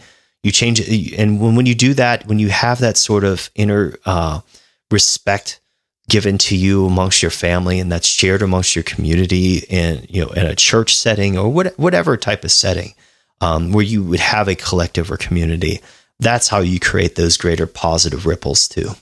So, but let's talk about a man that's creating some positive ripples here, also in kids' lives, saving them from CRT, critical race theory, in their fucking textbooks about math, John Henry. So this from the Daily Mail revealed the questions in Florida's 54 banned school math textbooks that have references to critical race theory. And one example shows a graph which measures racial prejudice. This is going to be fun. We love going through stuff like this. This one's from Ronnie Reyes. The Florida Department of Education released 4 examples of banned material from the 54 math textbooks it rejected from its curriculum on Thursday, including one that shows a bar graph measuring racial prejudice. The state DOE had garnered criticism for tossing out 41% of the 132 math textbooks submitted for the next school year. Last week, without listing the rejected books, more than half of which the agency said referenced critical race theory. Wow, 41% and more than half of them had critical race theory bullshit worked into them. Talk about an onslaught. Now, when you talked about this earlier too, John Henry, I forgot to mention, and this is something that people brought up to me, particularly a gentleman from the Epoch Times, Josh Matthew. He has brought up this. It's called thesis, antithesis, synthesis. So when another civilization wants to overtake another civilization, it can offer a way to sort of present an antithesis to what the common moral standing is among those people. So by offering that opposite of that thing, you see that, of course, you see those parallels, John Henry, in Satan, but then you also see them in communism.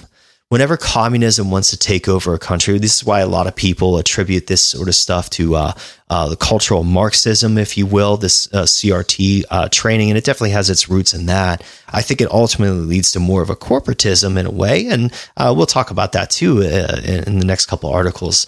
But what I wanted to say is that when we are presented with the opposite of math, which is this type of dogmatic Marxist bullshit, when something is supposed to be objective like math and they incorporate all this subjective garbage, this gobbledygook, John Henry, you're being stripped and robbed of the truth.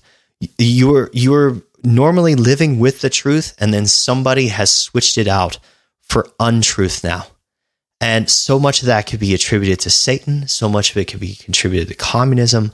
But just like if you wanted to look at it this way, it's just if you're sailing a ship, someone has just steered you in the wrong fucking direction, and you're about to go over the falls with this. And Ron DeSantis seems to be one of the very few people in this country stepping up to try and prevent it with bills and everything to try and stop this garbage. But let's read on. Of the lessons considered unacceptable in the state was the use of bar graphs that measured levels of racial prejudice based on age and political identity. So introducing identity politics into mathematics, John Henry, and asked students to solve equations based on the findings. So that indoctrination part of this flow that we've been going over with you folks on this podcast so far. The graphs, which extrapolated data from the Project Implicit Discrimination website, show that 65 and older and who lean towards the conservative end of the political spectrum have the most racial bias. So here's what they do. This is the Hegelian dialectic sort of here too, is that they start with the outcome they want. They want people to hate old conservative people that have the old timey values, right? You want to destroy the old values of the country. You want to blame the older generation for all of the world's woes and everything that they believe in, their moral compass, their moral standings, their moral principles. So in order to do that, you have to present to them the opposite of such, something that is the antithesis. So then to reach the synthesis, which becomes the servitude, the serfdom, if you will. If you want to refer to these future people as subjects, that's very fitting. We're getting back to a sort of a neo-feudalism. But it says here, and this is fun, this is on the visual part of the podcast, so for those of you watching, you can see this. But John Henry, check this out. It says, application exercises. The bar graph shows the differences among age groups on the implicit association test. So this is kind of like the test that we talked about last week too with Harari that tells you about how gay you are. This fun test tells you about how racist you are. Now, so it says that measures levels of racial prejudice. Higher scores indicate stronger bias. And now it goes over here too, down here, John Henry, adding and subtracting polynomials. And in it says, what, me? Racist? More than 2 million people have tested their racial prejudice using an online version. Here we go again, right? This is the incorporation part. An online version of the implicit association test. Brought to you by Pfizer. Most groups' average scores fall between slight and moderate bias. So most groups are okay. But the differences among groups by age and by political identification are intriguing.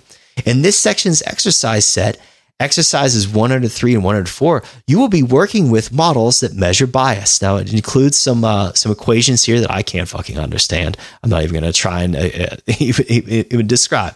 But it says in each model, S represents the score on the implicit association test.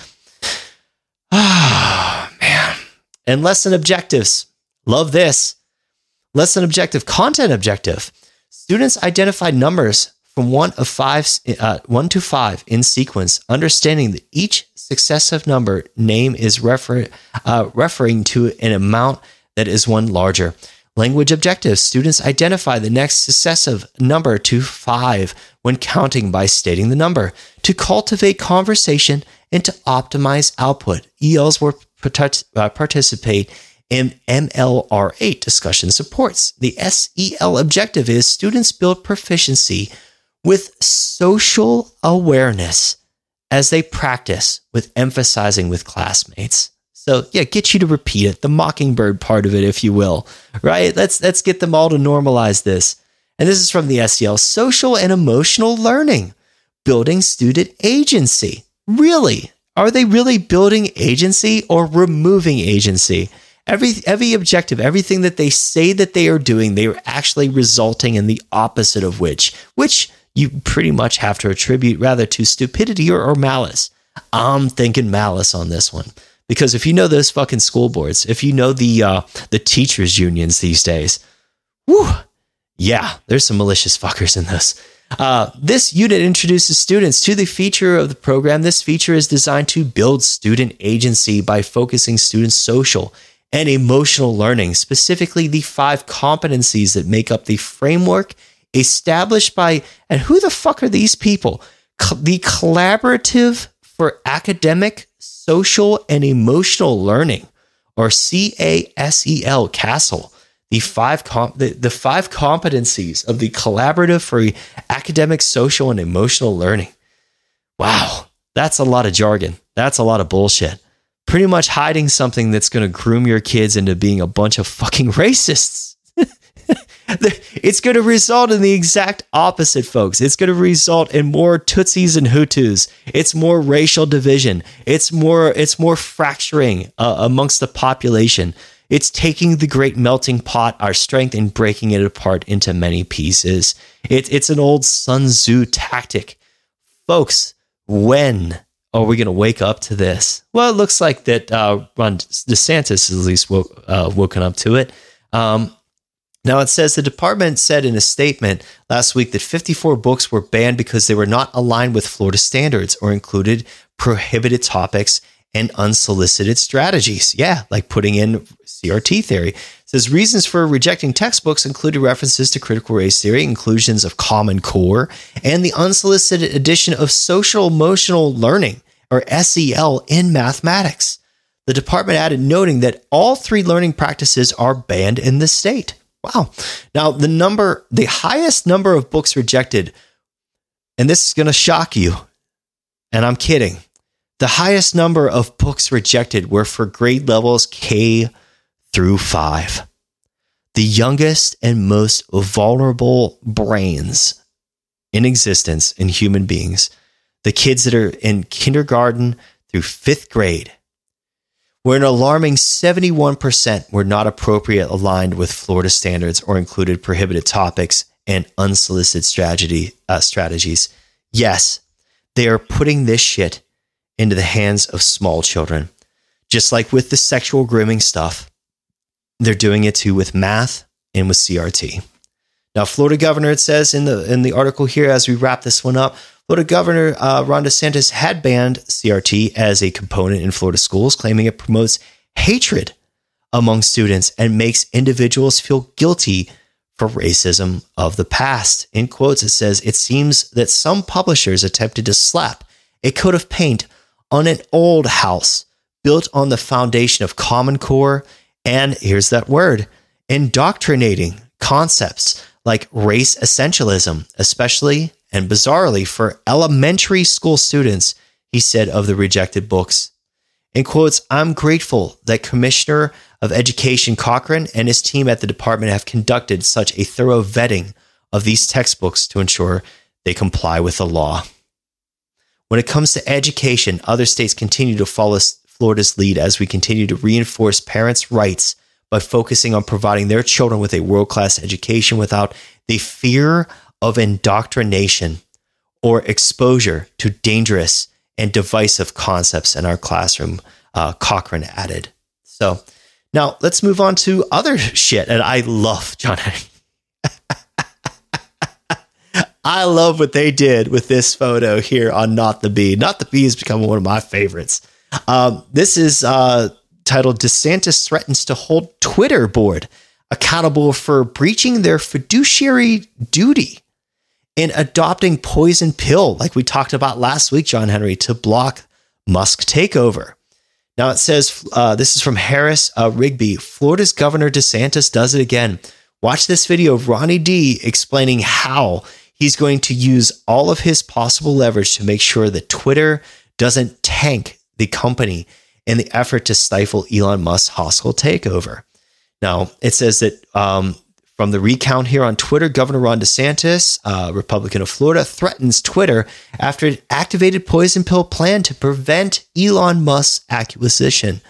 We're going to be looking at ways the state of Florida potentially can be holding these Twitter board of directors accountable for breaching their fiduciary duty. Wow. And then here we go. It drops the sunglasses on him too. I love that. For you watching, you're all able to enjoy that. Now, the state of Florida and our pension system, we have shares of Twitter. I didn't buy it. We have people that run the fund, but nevertheless, it hasn't exactly been great in returns of investment. I mean, it's been pretty stagnant for many years. So nevertheless, I think, to me, that's an injury to the fund. So we're going to be looking at ways that the state of Florida can potentially be holding these Twitter board of directors accountable for breaching their fiduciary duty. So stay tuned on that. Now, here's the problem that I have with this, though. Okay, so we're seeing this is where the true issue lies. In the state of Florida, their pension system, which means that, I mean, how many fucking retirees are down in Florida? Come on now. So you can only imagine the size of that pension system. Now, their pension system down there is fully funded by shares of companies like Twitter. So you're seeing the incorporation part right there, John Henry. You're seeing the corporatism, the state pension fund. So the wealth of the retirees in Florida, people that have retired from working for the state of Florida, their livelihood, their existence, their ability to fucking feed themselves, clothe themselves, and provide shelter, all of their necessities, is now dependent on Twitter doing good in the stock market. Why does this seem fucked up to me, John Henry? Why does this seem like a bad idea? Isn't this what haven't we learned? Why are we tying ourselves to the conquest of Twitter? To just go out there and just to continue to gain market share, destroy its competition, be an upwards vertical monopoly, just like the Google and Apples and Amazons are. Why do we, honestly, we force this upon them ourselves. We make this happen by signing on to this bullshit. We fund this. This is how our government works. Now, if we're ever going to find our way out of it, the first thing we need to do, if we're going to keep these forms of government at all, is reform the ever-loving fuck out of systems like this and get pension funds away from these goddamn stock market entities. Do you think that BlackRock, I made a Freudian slip there because they're basically the same fucking thing, right? Do you think that BlackRock and Vanguard have anything to do with how this shit operates? How these pension funds do? Do you think that BlackRock and Vanguard's investments have a lot to do with the pension funds of states around the country? Large amounts of people that make money in the political spectrum that have state-funded jobs like this, John Henry, that vote Democrat mostly, but also vote Republicans if the Republicans are being good and letting them get away with murder too, because there's plenty of those fucking shitcons out there too, we know. So, I mean, this is isn't this patronage? You know, isn't it something, hey, you do good for me and keep voting for me. We're going to keep this fund going. We're going to make sure that the fund does well. I don't care what side of the aisle who's proposing it, but if they're looking to their populace and saying, hey, let us control your investments, or let us work with these companies directly as a governing body, the people that are supposed to be making the rules, and we're all going to do better. Like, I get a little suspicious. I get a little suspicious when the middleman steps up and says, hey, I got a solution for the problem here, because they created the fucking problem most of the time. But let's move on, though, about DeSantis here. Ron DeSantis officially ends Disney's special tax status in Florida. He has been on a tear. So this is by Selim Alger. Florida Ron DeSantis of the New York Post, Florida Governor Ron DeSantis signed a bill Friday nixing the Walt Disney Company's sweet tax deal with the state after the entertainment giant opposed its so-called Don't Say Gay law, asserting that the company was aiming to inject sexuality into its content. And they sure as fuck are, and that's openly admitted, as we've seen from recordings of their Zoom calls, John Henry. DeSantis said he was not comfortable having that type of agenda getting special treatment in my state. Enacted in 1967 to attract Disney to Florida, and this is what we were just talking about, right? This is government saying, hey, businesses, let's be friends. Let's be partners. Well, what happens? What is the result of that? Well, enacted in 1967, as it says, the so-called Reedy Creek Improvement District gives the company near autonomy, including control over police and fire units, as well as infrastructure management at its properties. I don't know about you, John Henry, but I think if we started a company tomorrow, I don't think we're ever going to get that sort of treatment ever. You got to be in. And the only reason, and I think Eric July makes a brilliant point when he brings this shit up too, when he talks about the fuck ups that libertarians have all the time by saying, oh, my private company bullshit, when they talk about Twitter or Facebook or Apple or Google or any of these fucking motherfuckers. They go on to say, oh, my private company, they could do what they want. Well, the reason why they can do all of what they want and fucking get away with it is because the government enables it. And we enable the government. Not only do we buy from these companies like Disney ad nauseum for all of you that are subscribing to anything that they produce or buying their shit or going to their theme parks, not only are you doing that, but you're voting for the people every time you do vote, or even if you don't vote, you're allowing that shit to happen with your tax dollars. Every fucking dollar they take out of your check, folks, goes to these people. And now they're given near autonomy. Now, this abrupt nixing of the 55-year-old pact, 55 years it took for somebody to even fuck with it. After Disney objected to legislation DeSantis initiated that banned instruction on gender identity and sexual orientation for kids in kindergarten through the third grade. Who the fuck is Disney as anything to object to any legislation about anything? I don't care what the fuck the legislation's about. I don't care if it's legislation about how Band-Aids are supposed to be appropriately placed on boo-boos on these fucking kids. Disney should have nothing to do with it, right? Now, also, supporters of the law assert that it shields kids, which I would agree with, because if you read the fucking thing, from inappropriately sexual material in the younger grades and protects them against forms of indoctrination. Now, John Henry, you brought up brilliantly that this did not even go far enough because there's a cutoff, right? There's an age cutoff where now the indoctrination can begin. So we got you to like about 8 or 10. Now you can learn about how your teacher masturbates, or about what he or she or it's or they or thems or fuck whatever else they could come up with that day, right? What their partner and them were up to in their scuba gear. You know, we're not going to add too much more to that. We don't need those visuals on this goddamn podcast. But it says vocal critics, including top Disney brass, have bashed it as a cruel, in quotations, attack on the LGBTQ community and dubbed it the Don't Say Gay bill. What the fuck is the LGBTQ community if it's advocating for that kind of shit?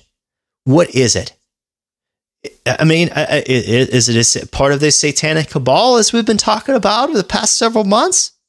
Well, our goal as a company, this is in quotes, our goal as a company. Now, right then and there, he doesn't say anything about making money. Now, wasn't it Adam Smith that came up with the thing that a company's goal? Where did this guy fail in fucking business school, John Henry? Where their goal as a company is for this law to be repealed by the legislature or even struck down in the courts. So again, hinting at they're going to use, that Disney will use all of their influence in our culture to rather repeal the law through the legislature itself, meanwhile, governing us for us, right? By putting its finger on the scale in the legislature, or having it struck down by also imposing its will in our courts. Now, Disney, for those of you that aren't familiar, is part of the global corporatist oligarchy. Now, the World Economic Forum is a part of this as well, and they have something called ESG scores, which go to environmental, social, and governmental. Well, gee, this covers about 2 of them, doesn't it? I wonder what kind of ESG score Disney is getting for opposing the Ron DeSantis's quote unquote "Don't Say Gay" bill. Now, it says here that President Joe Biden said on Friday, and I'm sure they're correcting what he said. I'm sure they're correcting what he said to make it seem like a honest to goodness, rational fucking person with a working brain said this fucking sentence, John Henry. But it said that Joe Biden said on Friday that the parental rights and education bill signed by DeSantis signaled a shift in the Republican Party. And the quote is, "It's not even conservative in a traditional sense of conservatism." What the fuck does that mean? It's not even conservative because it ain't conservative. Okay. So there's circular reasoning there from old Puddin' Pants. So it's just wherever that fucking erector set pieces that are holding together the little patchwork of his brain, whatever current is flowing through that shit. Could you even get a clock like those potato clocks that you can you stick the electrodes in the potato and it fucking juices up the clock for you? Can you get enough electricity off of his brain to function one of those little digital clocks, John Henry? So it says it's not even conservative in a traditional sense of conservatism. Okay. Now he said, the other quote, he says, "It's mean. It's ugly. Look at what's happening in Florida. Christ, they're going after Mickey Mouse." So he uses Christ's name in vain and then strawmans by saying that they're somehow going after Mickey Mouse. You know who's really going after Mickey Mouse? Disney themselves. I don't think for a second, and this is something that DeSantis, I think, rightly points out later, and I think it's quoted in this article. It says, DeSantis addressed concerns that the new structure would saddle those municipalities' current debt, Disney debt, which is estimated $2 billion for the services it would pick up. I'm looking for the quote where he says that Walt probably wouldn't agree with this shit, but I think you know what I'm talking about there. It's just, it's unbelievable that a corporation like this is willing to get away with it. And then they even have the president of the United States covering for them, siding with them, an entire political party and a seat in our government like the presidency, strawmanning by saying that, oh, this is just an attack on Mickey Mouse. All right, but let's switch to a different topic here, John. Do you have anything to add about Mr. DeSantis this week? Because, I mean, you said some things in support of him, but also you've been pretty fair about questioning him for not going far enough at times. What do you think about all this stuff? He's had a good week, hasn't he? I think so. I appreciate that he continues to fight. they'll start to pay $200 million in taxes per year. The valuation of Disney for the stockholders is down $41 billion. What I appreciate about DeSantis, outside of the fact that, as you guys know, I've criticized him heavily because of him putting a limitation on the indoctrination of children. When it comes to sexual orientation, I don't believe there should be a grade that we're allowed to do that starting at. I think that's very wrong. I think it defeats the entire purpose. But here's what I got to say about Teflon Ron. Fucker guy, he just keeps fighting every week, man. And he doesn't stop. It's kind of like, I was listening to Trump's rally today, right? When you look at it, of course, this is a midterm election year, but it's not a presidential election year. But he continues to do these rallies because he knows that that's one way that he can speak the truth, even though it won't be publicized by any type of mainstream media outside of Right Side Broadcasting, or you can live stream it on Getter. But he keeps saying it and just keeps saying it. And I appreciate that about DeSantis too, is that it's like every week he's doing something. And I love his fortitude and I love his persistence. So, I'm a big fan of him, external of what I've just shared. But I'm grateful to see somebody that's really just a warrior for the people, for our children, just fighting, day in and day out. He's not willing to settle down. He's not willing to take no for an answer on it. And the guy's putting up a hell of a fight. So I think he's really a leader in the conservative party right now. I think he's definitely a future president. There's no question about that. And the guy got a giant set of balls swinging on him. So, he didn't want to put up with the Disney shit. And now they're worth $41 billion less. Good for you, Ron DeSantis. Keep up the good work, big dog. Well, John Henry, one thing I wanted to share with our audience is something you just sent me. And this actually transitions perfectly into this next segment, because I wanted to talk about this. I brought it up last week, and I saved it because we had a packed show last week. I couldn't possibly fit another fucking topic like this, especially one I wanted to talk about more like this in there. And this, we're going to start talking about now, the trans medical industry. So this is from our own John Henry, who sent this to me. This is a picture, for those of you not watching. I'm showing a picture now of the number of pediatric gender clinics in 2007. There's like 2. The number of pediatric gender clinics in 2022, there's easily about 50 to 60 on this map now. At least 50 to 60 on this map now. I think that's probably even conservative. Yeah. Well, we're conservative leaning, I guess. But it's probably 80 to 100. They're across the whole entire country, heavily saturated, and you're going to be shocked. The northeastern United States and California. Yeah. Well, and one thing too, I just wanted to show that briefly, because let's talk about this. The transgender medical industry. This is from the Daily Mail. I think it's gone too far. Leading transgender psychologists helped hundreds of teens transition, but says peer pressure is behind recent rise in children coming out as trans or non-binary, and slams colleagues. It wouldn't be peer pressure from their teachers, would it? Yeah. Or Disney. Or the president of the United States.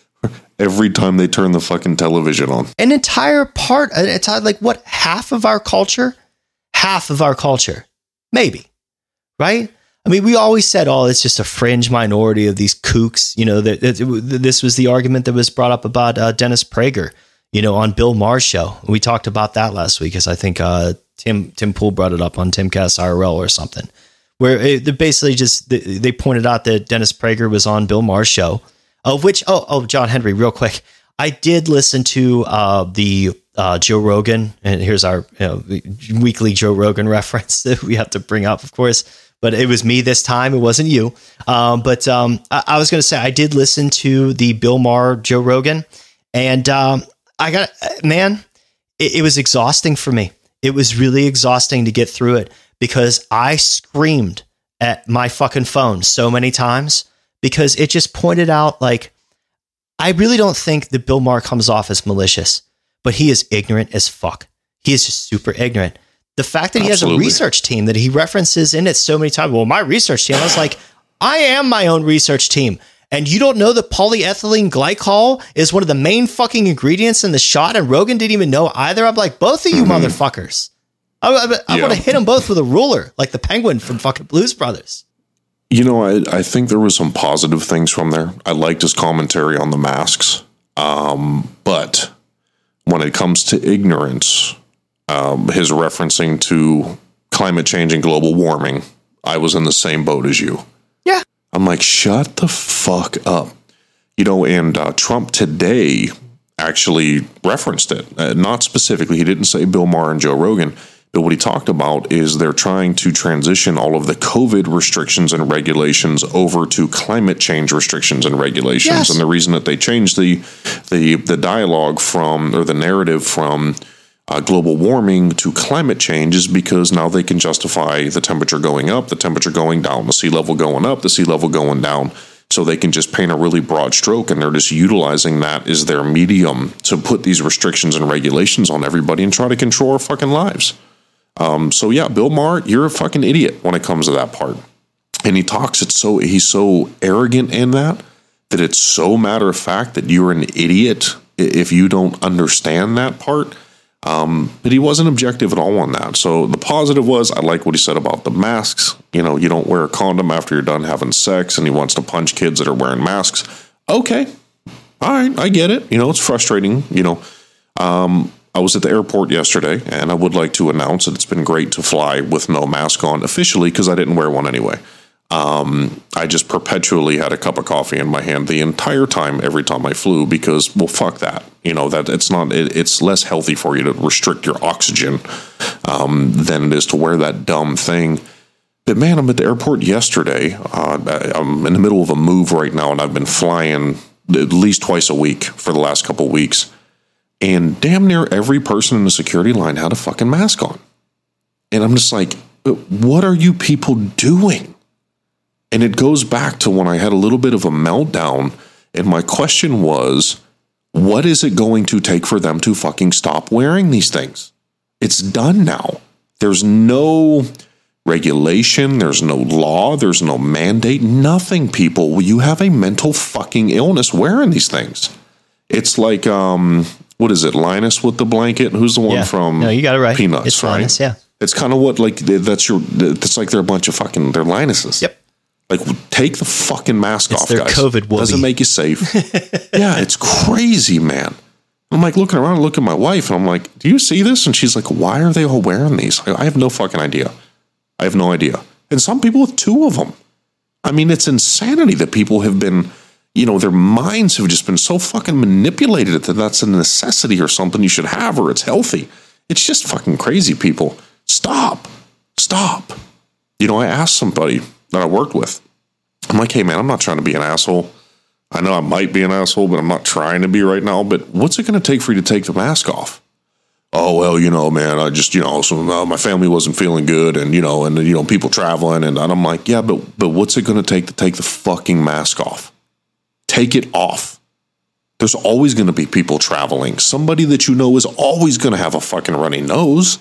So stop already, people. Fucking stop hanging on to that. It's ridiculous, and it's weak-mindedness. Drives me crazy. Well, and a quick shout out too to our friend Jessica Priya, who we've had on the show. I saw a couple videos on Instagram this past week of her going out in Hawaii and fighting for the rights of children to fucking breathe freely. I believe they call them the Kiki there, right? Yeah. Keiki. Yeah. Yeah, I've seen her, a couple of her live streams and her videos. So, and that's what we all need to be fighting for. Take the mask off the kids. I mean, this is a demographic that was least at risk, and we still have them on these children. And they fucking hid from her. Like the people that she was asking questions, the people that she went to seek out answers from, they hid from her. They went and hid and locked their doors, and they refused to answer any of her questions. It was disgusting. Of course they did. Because there's no valid answer. There's no justification to it. It's insane. And it's really interesting. I don't ride in Ubers a whole lot because I just don't need to. But I've just been in a weird situation where I've been in like 15 Ubers in the last month. It's been really strange. And, the topic of masks always come up.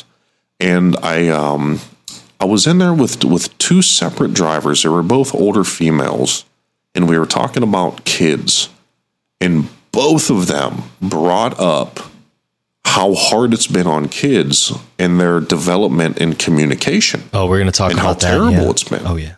I mean, literally two separate ones just brought that up on their own, right? Because I'm like, you know what? I'm in this person's car. I don't want to get into it. But if they open up the can of worms, we'll have that conversation, which I love when people open up the fucking can of worms because I'm the big old ugly worm that crawls out of that sumbitch. You know, I'm the that's big what worm. I did. I'm like, here I come, I'm a worm. And I don't like masks or liberals, right? And you just get into that. And it's interesting because a lot of them, they're, you know, both of the women were, and I'm vaccinated and triple vaccinated and da-da-da-da-da-da-da-da, right? And I don't want to argue with them about that part, but I could then give them data and information on how bad it's been for children, and all the studies are coming out, and speech therapists, you know, parents enrolling their kids into speech therapy is up like 380% right now because they're not seeing people's facial expressions and mannerisms, and they're not learning how to communicate in a normal fashion, you know, and in school, because both of them are like in that and the online schooling. And this has been, you know, so you take these women that are like, I got 9 fucking boosters. And next thing you know, they're like, man, what's happening to the kids is wrong. So I think to me, that's a good example of something I say to you guys all the time, like find a way to have the conversation. Don't come at it angrily. Don't come at it aggressively, but find a way. There's a subtlety to this communication with people. And they gave me the open door. And in an empathetic, respectful way, I helped push them and go, guys, actually, here's a little bit more data on that. And they go, oh my goodness, yeah, this is terrible. So even though we're not in agreement on, you know, whether or not you should be vaccinated or boosted or any of that bullshit, it was great to find a common thread to talk about where maybe I could have pushed them a little bit further to do a little bit more research, or, you know, maybe she'll say that to somebody else in a car sometime, or maybe her family members, and that's just a positive. So, you know, that communication piece of it and talking to people and having good conversations, you know, those are some really good examples of why I always tell you guys to make it a point to do that and don't be afraid of it. Find a way in, right? Let it be subtle, but they'll open the door for you to listen because people want to hear it. They know what they've been told, but sometimes they really want to talk back, right? And have a real conversation because you can't talk back to your TV. I mean, I do. Anytime the news is on, I'm screaming at it, but that's not effective. They can't hear me. Speaking of, I just want to say, I'm sorry for your loss. CNN Plus subscribers. Oh, yeah. As much as I would like to have a moment of silence for one of the most massively failed news enterprises or, you know, efforts that they've ever made, fuck you. Fuck the hundreds of millions of dollars that you spent. And that's another positive. 30 days CNN Plus, 10,000 subscribers, fucking gone. Right? And then Brian Stelter, you're talking about fucking pudding for brains. Well, we just don't know whether or not it was a success. Well, you're a fucking idiot. You're an idiot. And you think that we want to hear Anderson Cooper talking about parenting? You know, if you're in our circle, you know who the fuck he is. You know what his bloodline is. And I want to have him tell me about fucking parenting? Are you kidding me right now? So when you look at how much lower the valuation of Disney is, CNN Plus is fucking gone. Spotify has stopped production on Obama's podcast. Guys, they're getting it. You're making the point, man. You are doing a good job, everybody, and letting these fuckers know that we're done with your bullshit. We're done with your indoctrination and your propaganda campaign. We don't want to hear it anymore. And that's the way that we do it.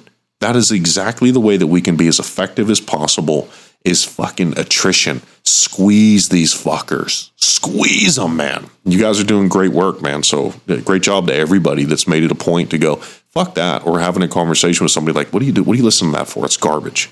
It's garbage. Oh, you brought up so many brilliant points. Let me try and tie it all in, though. First off, sorry, guys. Sometimes I get on a little bit of a tear. Oh no, it's great. But I just would be, while it's on the tip of my tongue too, before, because I'll forget it.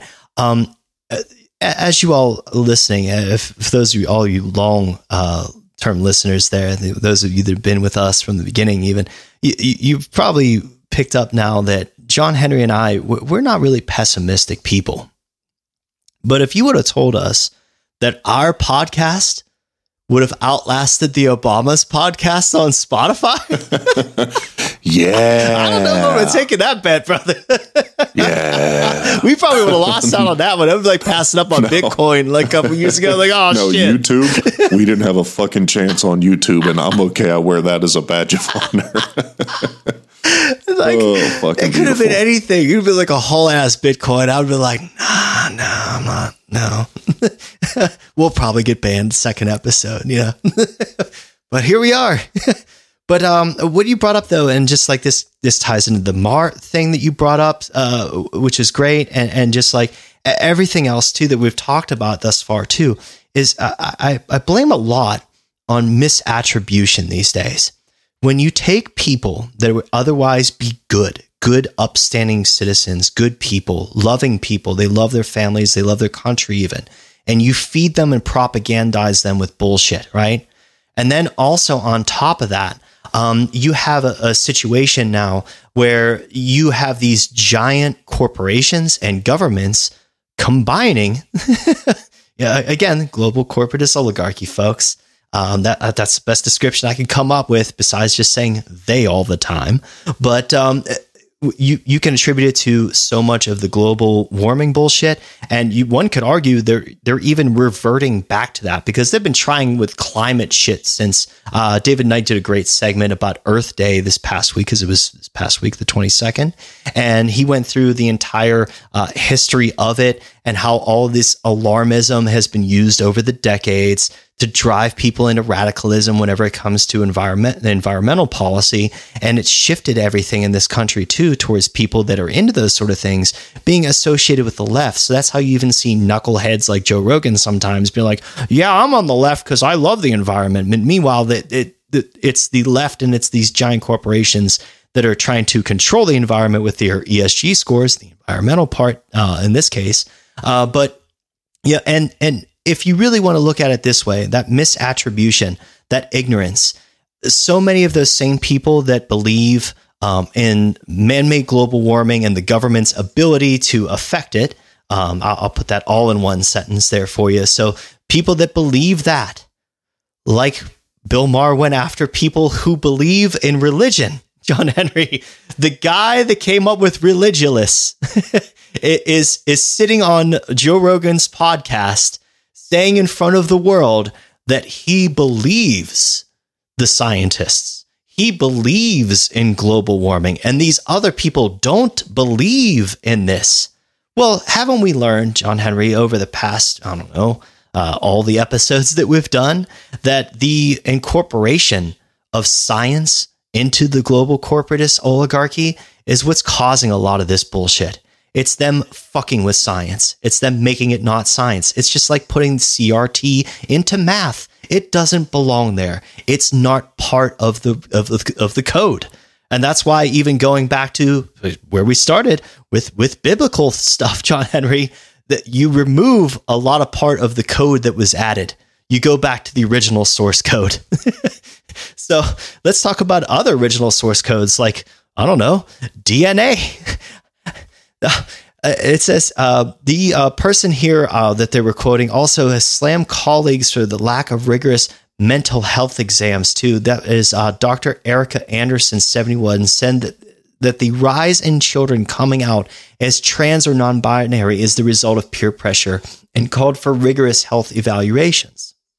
Now, Anderson, who went through her own transition at 45, said that teens, and you'll find this often too, I believe, where you will find that the people that are in this part of the medical industry are also, just like you find in journalism, John Henry, they're advocates. They're the protesters. They're not the people there doing that job just to serve in that job, but they're doing it because they themselves have embodied that dogma. They themselves are carrying out the good word of whatever the cause, whether it be global warming or trans people. So that said, that she says that teens influence each other to come out, even though they might still be questioning their gender. She also has asked fellow colleagues to carry out extensive exams to make sure teens are in the right state of mind to begin their transition. Now, also, it says Dr. A.J. Eckert, another gender specialist, said excessive evaluations could be harmful to teens' mental health and dismissed Anderson's claims. Oh, and Anderson's worries stem from the cases where youths go through surgeries after only a few therapy sessions, only to regret the decision later in life. Now, we've read so much about that sort of thing.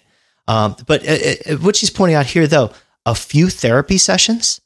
So you go to somebody, okay, that is an activist, and you ask them about that cause. So you say that you're a gun rights activist, right?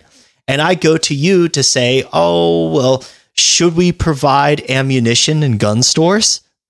What would I expect of you? Would you say, oh no, I think ammo should be the furthest away from people and guns, Or are you going to say, no, it should be readily available because it's your fucking right, and the better the production and the better the manufacturing and the more widely available, the better. I don't know what these people are expecting by going to psychologists now and seeking psychiatric help, because these people are funneling the rate of it's a fucking funnel. It's a racket. It's an assembly line. This is Henry Ford would be like, oh, hey, yeah, that's how it's done. You send them in, you propagandize them on television and in school. You have Disney tell them through movies and entertainment and music and other bullshit that they're one of 72,000 different genders, new identities that you can create, new niches, new markets to cater towards if you're in the corporation part of this, right? And then afterwards, after they're indoctrinated at that part, then they're incorporated.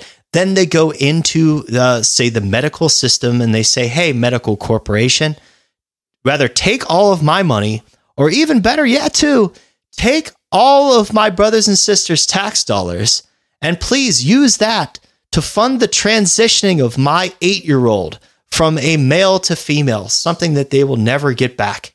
And then 10 years on, when that person looks around them and goes, oh my God, what did I do to myself? Or do I even want to continue living this way? You can't even speak of it. That just shows you how powerful these fucking people are, that you can't even question this orthodoxy these days.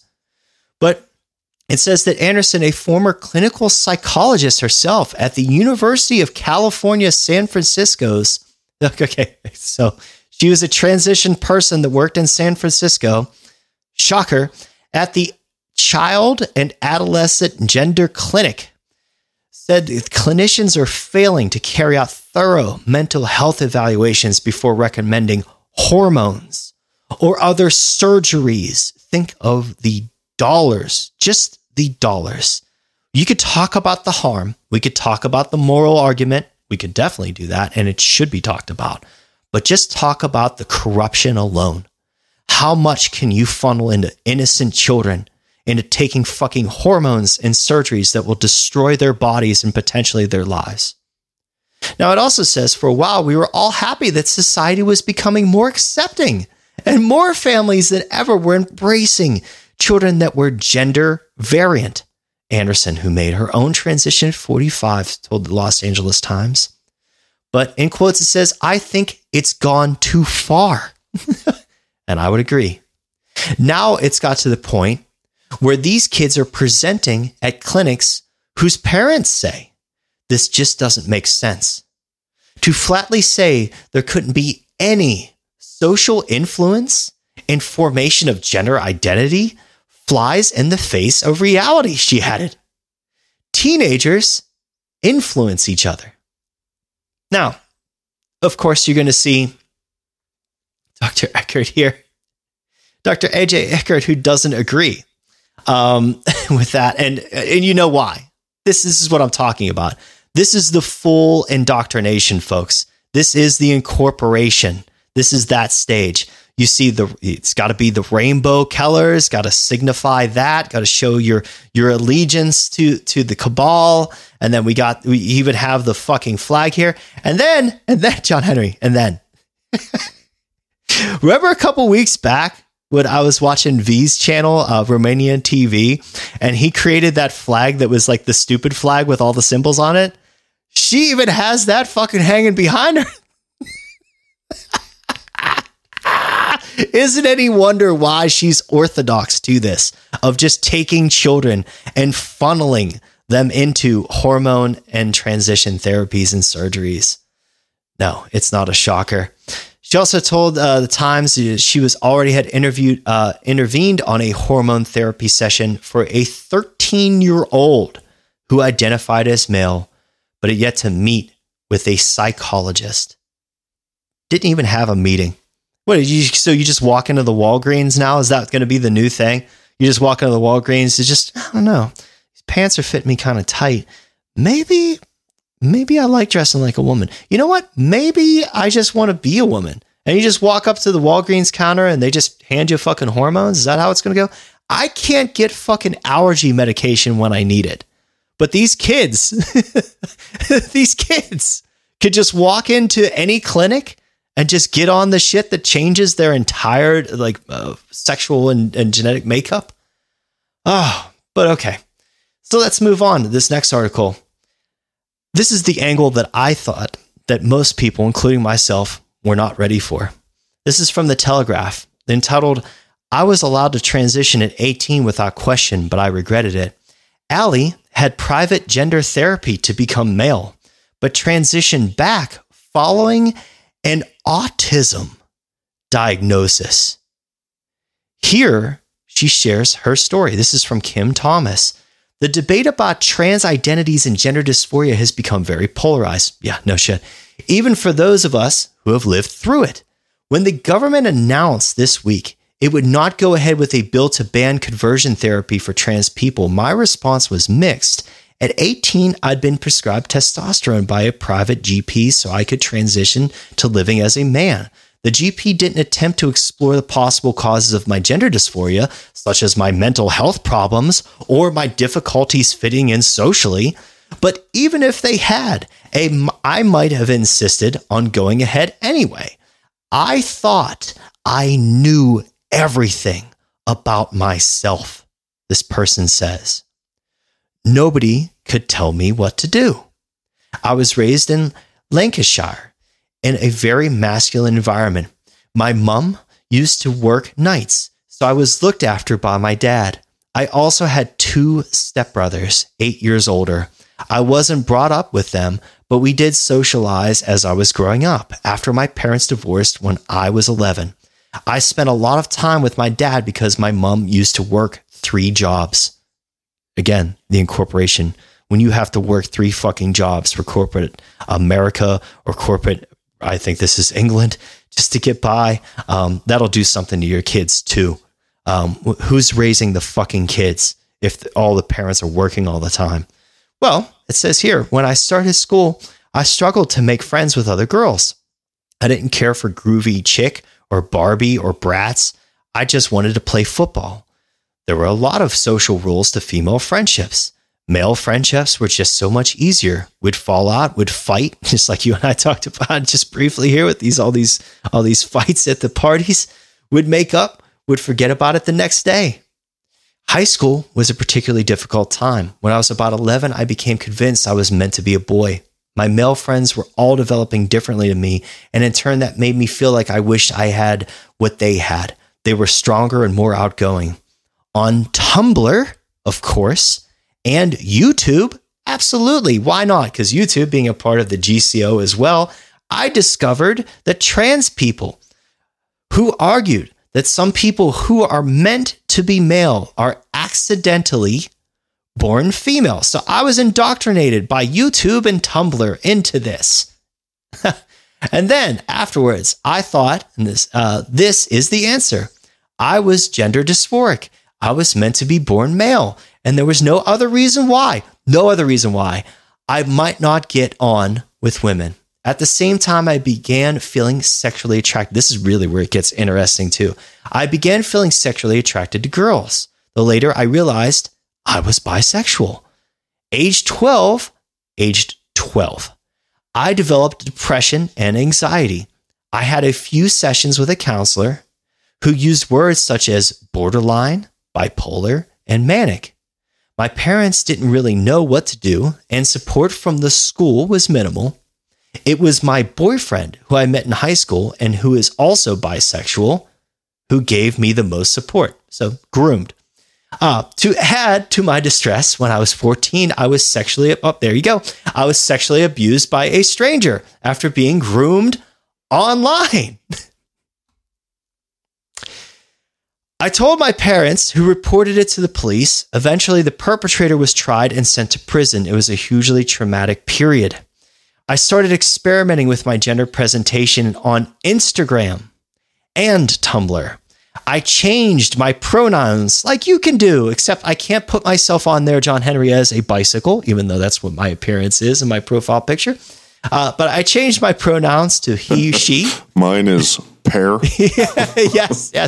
I identify as a pear. That most resembles my shape. But it says here, I thought I was gender fluid because the concept of transitioning was too scary. I was only 13 or 14 at this point. Some days I wanted to be girly, other days I wanted to dress like a man. In my final year at school, I remember saying to my boyfriend that I needed to pick a side. Some days I would say my pronouns are he, him, and others I would say my pronouns are she, her. Before going to college, I swallowed my dysphoria, and for the next 2 years of my life, I decided I was going to be as girly as possible and blend in and be totally normal. So there's another picture. Wow. That's a crazy switch. I know. But it also says, but when I was 18 and did my last exam, I suddenly decided I needed to go ahead with this transition. The big narrative being pushed is that, I like this. The big narrative being pushed is that transition will be the answer to all your problems, the panacea, if you will. I confided in my boyfriend who groomed me. I'm adding that. And he was very supportive because back then he assumed that doctors, just like Bill Maher would assume too, right? Back then, he assumed that doctors knew what they were doing. The NHS, so yes, this is Britain, the NHS waiting time for hormones is about 5 or 6 years. So I saved up enough money for my gap year job to pay for private gender therapy. In March 2018, I contacted Gender GP, an online health and well-being clinic for transgender people, and was given a 30-minute phone consultation costing $300. Could I even get on TRT therapy after a 30-minute online consultation? Could I even get something that helps me, perform a little bit better in my life? You can. Okay. I am an advocate for TRT, not for a woman to take it, or a she, him, her, it, they, Missouri. Yeah. But yes, you can. I was just saying, because for that purpose, if I couldn't do that for myself, I'd be a little weirded out if they could, do that to transition. But I digress. So I never had. So I'm going to throw one thing out there though. Yeah. I like that the wait time is 5 or 6 years. Yeah, that's a good one. That's one thing I take from this article that I think is reasonable. Like maybe it's, I don't know, socialized healthcare and it just takes a long fucking time to have anything happen. But I like that. I think that there definitely should be a time frame that you have to wait before you go that route. Yeah, that's a cooling off period. Not like the Brady Bill or anything like that, right? Yes. Now, it says, I never had a face-to-face consultation. Never. Jeez. All right. So in June, I was prescribed hormones. So $300, 30 minutes, prescribed hormones, pipeline, money to the pharmaceutical companies. Again, brought to you by Pfizer. There was no exploration of my sexual trauma and no mention of my upbringing and how that could have affected things. The consultation included a question about fertility risks and whether I wanted children. Because of what I'd read on social media, I knew I needed to say no. So because social media groomed me, I knew I needed to say no, that I didn't have any questions about fertility risks in order to be prescribed hormones. Where's the fuck? Oh, God. So you know how we talked about that whole informed consent thing for the past couple months here. You think social media had something to do with all this? And that goes back to when I talk about like the total indoctrination of people. And obviously we started off the conversation tonight with violence. And we always end up on this topic because this is something that is being pressed so heavily on our youth, right? And let's go back to that statement of peer pressure. So early on when we first started the podcast, I remember telling a story about a woman that worked for me. And she was telling me that her daughter, she didn't know if she was non-binary or trans or gay. And this was in an incredibly rural area in Virginia. So it's like in the middle between Charlottesville and Fredericksburg, which is all like Civil war grounds, but it's very fucking rural. And the mom's like, I don't know what I want to do. There's like 36 girls in her high school that are all either like trans, non-binary, or gay.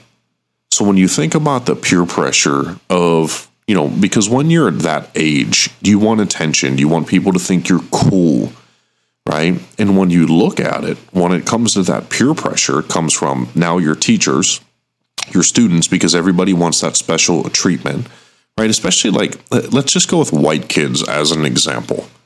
Like white kids want to be celebrated.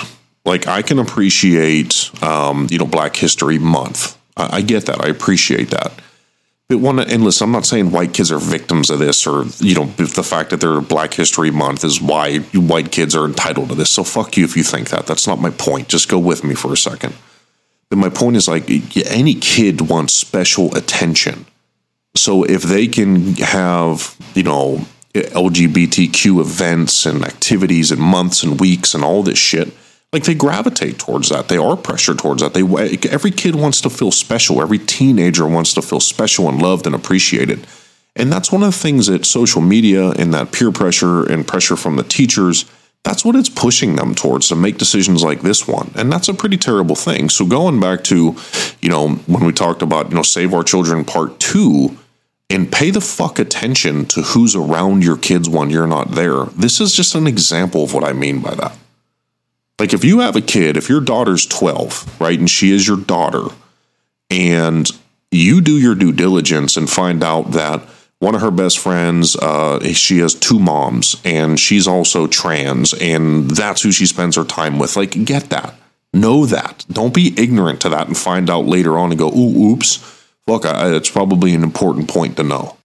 Well, and I'm glad you brought up the parenting aspect of this, because folks out there listening, imagine being the parent and then reading this sentence from your son and or daughter. They didn't tell me all of the potential side effects, such as heart problems and loss of bone density, or the extent to which it could impact fertility. What does that sound like? I don't know. That sounds familiar. That sounds like a thing that those fucking clot shots. The same exact fucking thing. And then look, John Henry, at what they say next. A spokesman for the online gender clinic, Gender GP, says, we operate an informed model of care. Bull fucking shit you do. You evil cunts. If you're not telling 30 minutes and $300 and you're pumping hormones into these fucking kids, and then you're not even telling them all the potential side effects, how dare you? How dare you even call yourselves anything even related to the medical community? You don't deserve to own a Fisher-Price fucking stethoscope if that's the fucking attempt at moral integrity that you've put forth here, you pieces of shit. But it also says that means we start from a position. I love this because it's what we've been talking about. Didn't even plan that one. That means we start from a position of belief. What the fuck? Where in the medical community do you start? Okay, again, this is a spokesman from the online gender clinic, Gender GP, saying that means we start from a position of belief. If you say you are trans, that's it. We just start there. We believe you. Okay, good. You are. Our job is not to try and validate your gender. No, we would never question, in science, you never take tests to prove that something is. If I walked into a thing and I said, "Hey, doc, I have cancer on my balls," and the doctor's going to be like, "I believe you," and then just rips my fucking sack off, without a paper towel, without even questioning, they just go right for it, What the fuck? Okay. So again, our job, this is the spokesman, our job is not to try and validate your gender or prove whether you are trans, because how could you even, That's an interesting, maybe they have a math equation for that one that was rejected by Ron DeSantis of Florida. Our job is to support you to make the best decisions. Oh, could you get any more platitudinous? Could you get anything more gobbly, just bullshit, just saying nothing, have no responsibility for anything? And it's the same. Could a politician have said that? Of course they could have. Now, going back to the subject here that's speaking, for the first year or so, I was over the moon. I changed my name to Ryan. It took about 3 months to see changes, which included developing more muscle mass and broader shoulders. My period stopped, which I was very happy about. That's the one where, hey, if you got out having to deal with that bullshit, that's worth taking a pill. You want to know the side effects, of course. You want to be given informed consent there, but dear. Now it says socially, I enjoyed going out and being read as male, and I was pleased to no longer attract unwelcome sexual attention from men. My relationship with my boyfriend was pretty much the same, though when we went out, we did sometimes attract invasive questions about how we had sex. I was a lot more emotionally stable, no longer having the up and down emotions that girls tend to have as a result of a hormonal cycle. My friends were all very accepting, although my dad found the name change difficult. He said that as I was an adult, I could do what I wanted. I had been binding my breasts and had saved up $7,000 to pay for a double mastectomy, but in the end decided it would be better to spend it on traveling or buying a house. That was probably a good decision. I'm glad I didn't go ahead. Now, then during my first term at the University of Lancaster, where I was studying psychology, I went through a bad mental health episode after attempting suicide. Stop. Yep. How many fucking times have I said this, folks? How many times have I brought this up? How many podcasts are we up to now? Is this 31 today? 33. Well, 33 in total, but 33. Yeah. Okay. So is it suffice to say, genuinely, 5 of those I've brought this topic up? Oh, at least. Yeah, that would be a conservative number there for yourself. So I recall reading a statistic. It was like 36% of transitioning adults attempt or commit suicide, guys. How many fucking times do we have to say it? Start changing your hormones in your body. You think that is going to fix you. It doesn't fix you, because people think transitioning into a different person means they're a new person. You're the same fucking person with the same trauma and the same experiences and the same hurtful things that have happened to you and the same shit you feel bad for that you've done to other people. That does not fucking take it away. You can go from James to fucking Julia, but you still did that shitty stuff to that person. I just fucking boggles my mind. This is a mental health issue that needs addressed. And when we go back to the picture you showed I sent you about all the clinics, right? The transition clinics and the child sexuality clinics. This is so fucked. It is just perpetuating just nothing but mental illness. And it is propping people up to have terrible emotional and mental problems. I'm sorry, but I fucking hate what they do to people, man. Well, yeah. Back to you, sir. And props to this person here that's referenced, said that after the suicide attempt, the subject, I was referred to a social worker, they explained. And when I explained to him that I'd always felt like an outcast and struggled if things weren't routine, he suggested I might have autism. And after being referred to specialists for an assessment, my autism diagnosis was confirmed. It was like having pieces of a jigsaw puzzle come together, enabling me to see the full picture. Wow. Isn't that a Jordan Maxwell type of homage there by accident? I mean, this is what we talk about, though. When you misattribute, when you have people that don't know the full truth, when they don't know the full reality, when they've been misled by their culture, by their society, by their government, by the corporations that they love, by fucking Mickey Mouse, by Big Bird. These people, even their own families, they're like, oh, we love you. You could do whatever you want to do. Well, you're putting them into the mouth of the monster because they're not being informed. They don't know. They don't have the rationale. They don't even have the depth of the perception in their brains to even understand what the consequences will be from their actions. They're fucking children. So later it says, about 6 months later, I decided to come off testosterone. The online clinic advised me not to come off it altogether because my gender dysphoria, and recommended instead that I have my dose. Initially, I did this, but when my periods came back, I decided to stop it altogether. I didn't speak to any other medical professionals and didn't have any more contact with the clinic except to cancel my $30 a month subscription fee. There's even a fucking Netflix type subscription service to it too. And although I felt happy passing as a male, I was never 100% comfortable. I was constantly worried about whether I looked too female. A part of me felt like I was lying to myself and others. And then fertility was another big factor because when I turned 20, I realized I really wanted a family. And I had chosen to self-sterilize for no good reason. Now, speaking about having families, because we could go on here, this is a fucking brilliant article. Please check this out on this week's source list. Every single week, we put all the articles that we go over in the show on our source list and provide that to people that subscribe to us on Minds and also over at Substack, and it's free.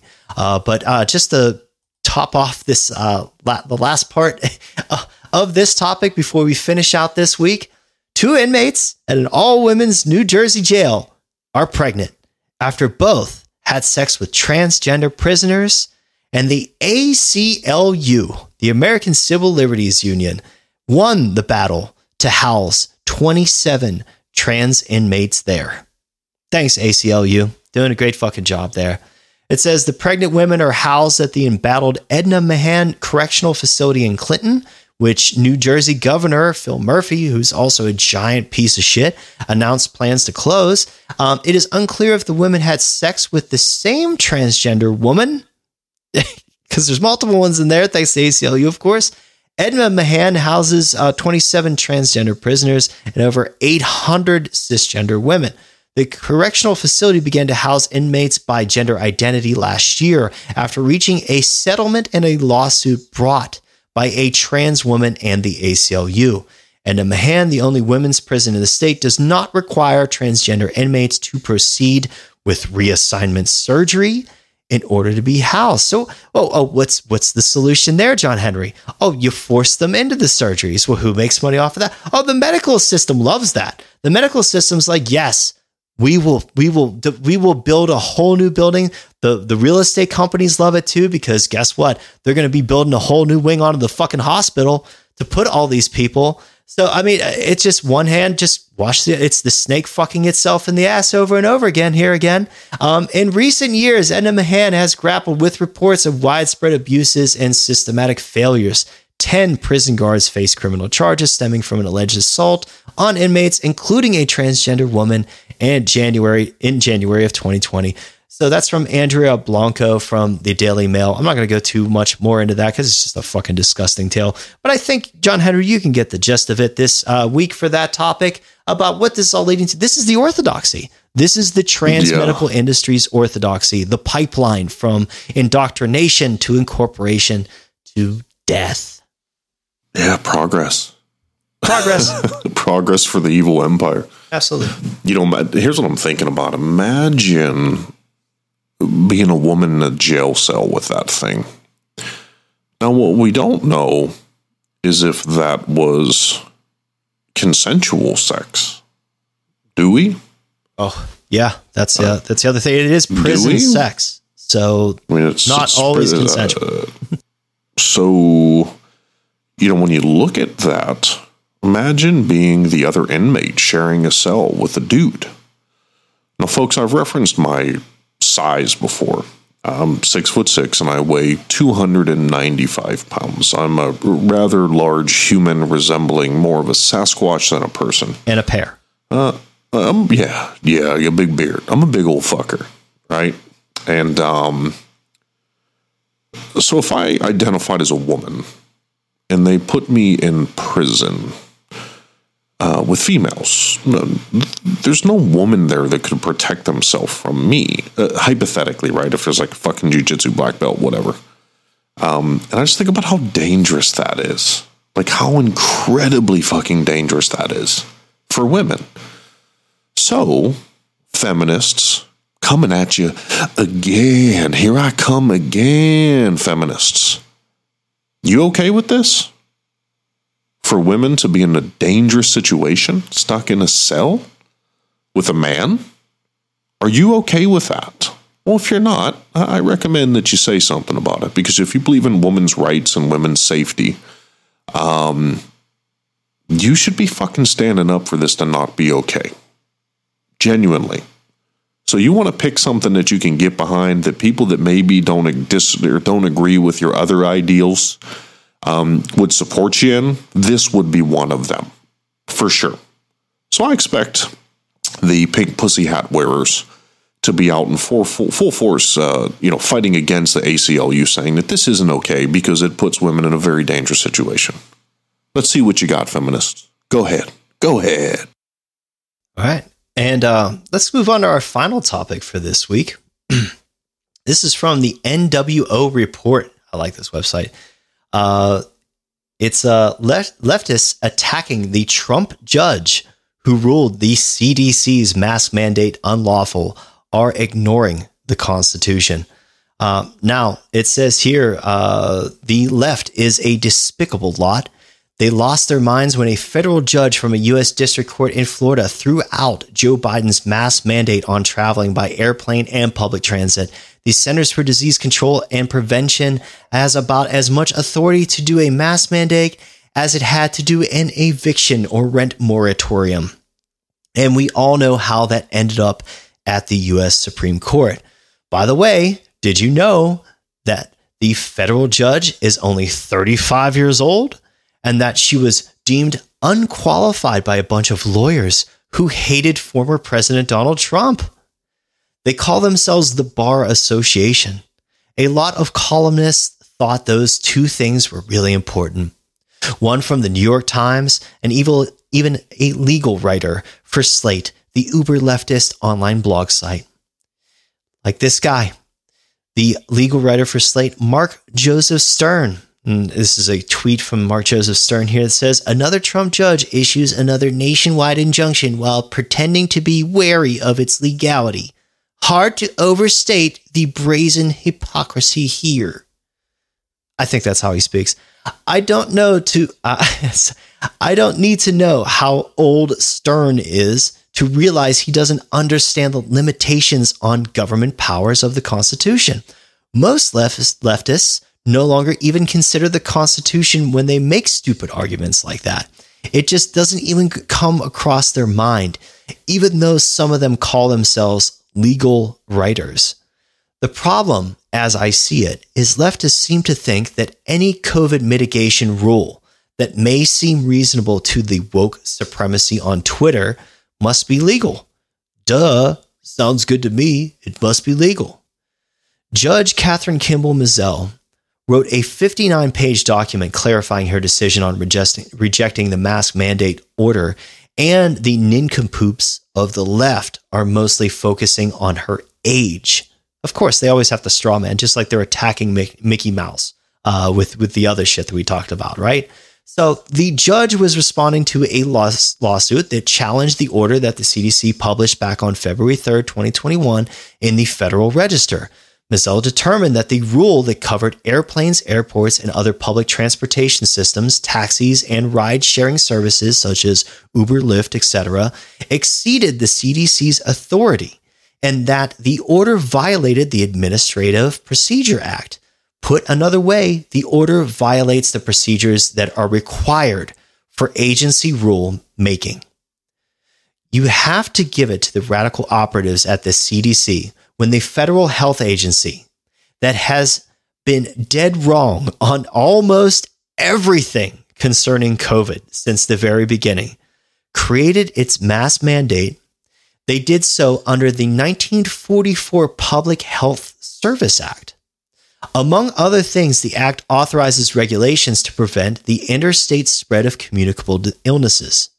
The law specifically lists inspection, fumigation, disinfection, sanitation, pest extermination, and destruction of infected or contaminated animals or articles, as well as other measures deemed necessary. However, when the agency tried to use the same provision to argue for its eviction moratorium, the lawyers argued that the phrase "other measures" gave them the authority to use any measure to control any disease that it deemed appropriate. That's such a vague term, it could mean almost anything, including covering a COVID patient with leeches. The Supreme Court shot the argument down, which was a massive power grab by the Biden administration, saying that the list of examples used in the Public Health Act informs the grant of authority by illustrating the kinds of measures that could be necessary. The Florida federal judge reasoned that the CDC improperly invoked the good cause exception to the APA's notice and comment requirement for new rules. Mizell also reasoned that the CDC's mask mandate was arbitrary and capricious because the federal health agency failed to adequately explain its reasoning. Yes, it provided no fucking reasoning. And on top of that, the legal writer for Slate asked, who should decide whether air passengers must wear masks? A federal agency staffed with experts accountable to the president, who is accountable to the people, or a 35-year-old Trump judge in Tampa? I would prefer a federal agency, the writer adds, that has the constitutional authority to do a mask mandate. Congress never voted on a mask mandate bill, nor gave such authority to the CDC. Rules mean things, but leftists think that rules are mean things. They hate when the nasty Constitution gets in the way. What the Twitter crybaby missed entirely is that the question wasn't if it makes sense to force travelers to wear masks. The question was, who gets to make that decision? And what would be the legal authority to do so? So, and then I have this from Daniel Horowitz real quickly. Horowitz, your mask harms my baby. Now, even if masks worked by definition, one who doesn't wear one could not harm another person. After all, that other individual always has the ability to wear the mask and reap its amazing benefits if he thinks they exist. On the other hand, it turns out that wearing a mask can actually harm others, the most vulnerable among us. And of course it does, John Henry, and you mentioned this before. It was known from day one that children were not at risk from the virus. It was also evident from day one that shutting schools, isolating children, and then only exposing children to humanity through masks would destroy their physical, emotional, and mental health and reverse the language and developmental growth of a generation of children. A new UK report chronicles the degree of a civilizational arson that was committed against our children, turning an entire generation of children into helpless creatures incapable of talking, learning, and performing basic functions. So it goes on to say, while many have already focused on the harm of school closures to children, the shocking devastation to those who were infants and toddlers during the period of social mummification are incalculable. Remember those ripples I talked about, folks? And just becoming a parent. The report makes numerous observations regarding the youngest of children who are now approximately 3 to 6 years old. These children have limited vocabulary or lack of confidence to speak, Babies have struggled to respond to basic facial expressions. Children have started to speak in accent and voices that resemble the material they have watched. Remember that social part of the ESG score? Remember the indoctrination? Remember the grooming? Remember all the social media connections, folks, that we've talked about here into all of these stories? Due to excessive screen time and to keep them occupied during social isolation, more children need help with basic self-care functions such as blowing their noses. They can't even blow their fucking nose. Putting on their coats and tying their shoelaces. More children have trouble telling time. Because what does it even matter if you have nothing to do and you're responsible for nothing? Fewer children are toilet trained, making more children unready for school by age 4. And because of the lockdown, fewer infants and toddlers were walking outside, and early childhood daycare providers have noticed delays in crawling and walking. So they're basically all turning into the lumps of shit from WALL-E, right? To reference Disney, who we've talked about in this episode. Now, and this is the last one I wanted to bring up before I turn it over to you for some final thoughts on this topic and just this week's episode alone, John Henry, is this. Scientists discover world's first cure for heart attacks using the same mRNA technology as COVID vaccines. Why wouldn't the thing causing heart attacks be used to cure heart attacks too, John Henry? The shots that are causing the heart attacks, people are now going to be given more shots from the shit that caused the heart attacks. You can't even make this shit up. It says here, technology used to make COVID vaccines is now helping to regenerate hearts. Oh, you don't say. I wonder why they're in need of regeneration, maybe. Genetic codes called mRNAs produce proteins, sometimes spike proteins, to generate healthy heart cells. Sometimes it kills healthy heart cells. Who knows? Researchers at King's College London say it may lead to cure for cardiac arrests, which you should be on the lookout for all around the soccer pitches, all around fucking London and elsewhere and everywhere around the fucking world where people have taken these shots. My goodness, John Henry. Well, that's COVID for this week, amongst many other things. And I don't know if you saw Obama there. David Knight had a segment this past week, too, where he showed Obama on a stage in front of a group. And what was it, Stanford, saying, we did we did an experiment on the public here. He said it was a clinical trial. He said that we did a clinical trial on billions of people. Well, what the fuck do they do in the clinical trials there? Is that any part of experimentation, maybe? Isn't that what we've been saying and getting booted off YouTube for fucking saying and everything else, John Henry? Isn't that what we've been doing? But I guess I'll end with this on the COVID stuff for this week. As I mentioned, Jessica Priya before, whom we've had on the show, and her battle out there in Hawaii.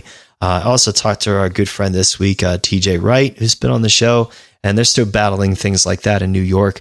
There is still plenty of battles out there, and that is also because, as David Knight rightly points out on his episodes quite frequently, is that we are still in a fucking emergency. We have still given these people dictatorial rights over our lives. It's still there. It may seem like there's plenty of other shit that people are distracted by, that people are going back to some sort of normalcy, maybe, that the masks are off on the planes, yes, but the control mechanisms are all still there. And until we reform or abolish those things, we are not ever going to be free of them. So, John Henry, I'm going to turn it over to you for some final thoughts here, and then we'll sign off for this week. Folks, if your brain doesn't hurt by now, I don't know what'll make it. Gosh, man, it makes me think of this sign at a mall I went to today. And it said, I got boosted to kick the variants in the butt. And it was this old lady smiling, and there's just so much propaganda out there. This is insane.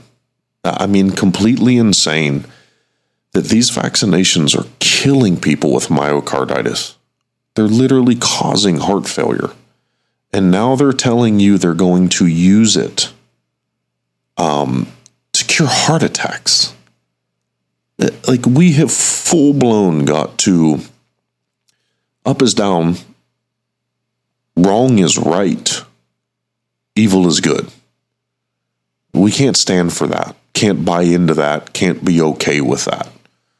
That's a big responsibility we all have. So be the light for the people around you. Be the voice of reason. Be diplomatic in your delivery, and not diplomatic in the sense of how some of these fuckers are, which I just tell people they're stupid if they don't agree with their narrative. Bill Maher. But let's stand up. Let's be strong. We got some wins coming here. DeSantis is a beast. I love what he did to shut down the woke bullshit and the grooming from Disney. I love that CNN Plus has failed, so we'll just call it CNN minus. Yeah. You fucking scumbags. The whole network's going to collapse now. I can't wait till it doesn't exist anymore. The Elon Musk thing's been interesting. Did you see him troll Bill Gates today? Oh, I did. So, did you see it? I did not see it. I'm going to have to look it up. Let me share. He's on a fucking tear right now, and I'm still kind of on the fence about Musk, but today he, so the new update on the iPhones and all the Apple products, they just put the pregnant man emoji on there. Oh yeah. And it said, if you want to lose a boner fast, and it's the pregnant man emoji next to Bill Gates in a blue shirt with his big fucking pudgy gut. And, so I like that stuff, man. And also I got one last shout out.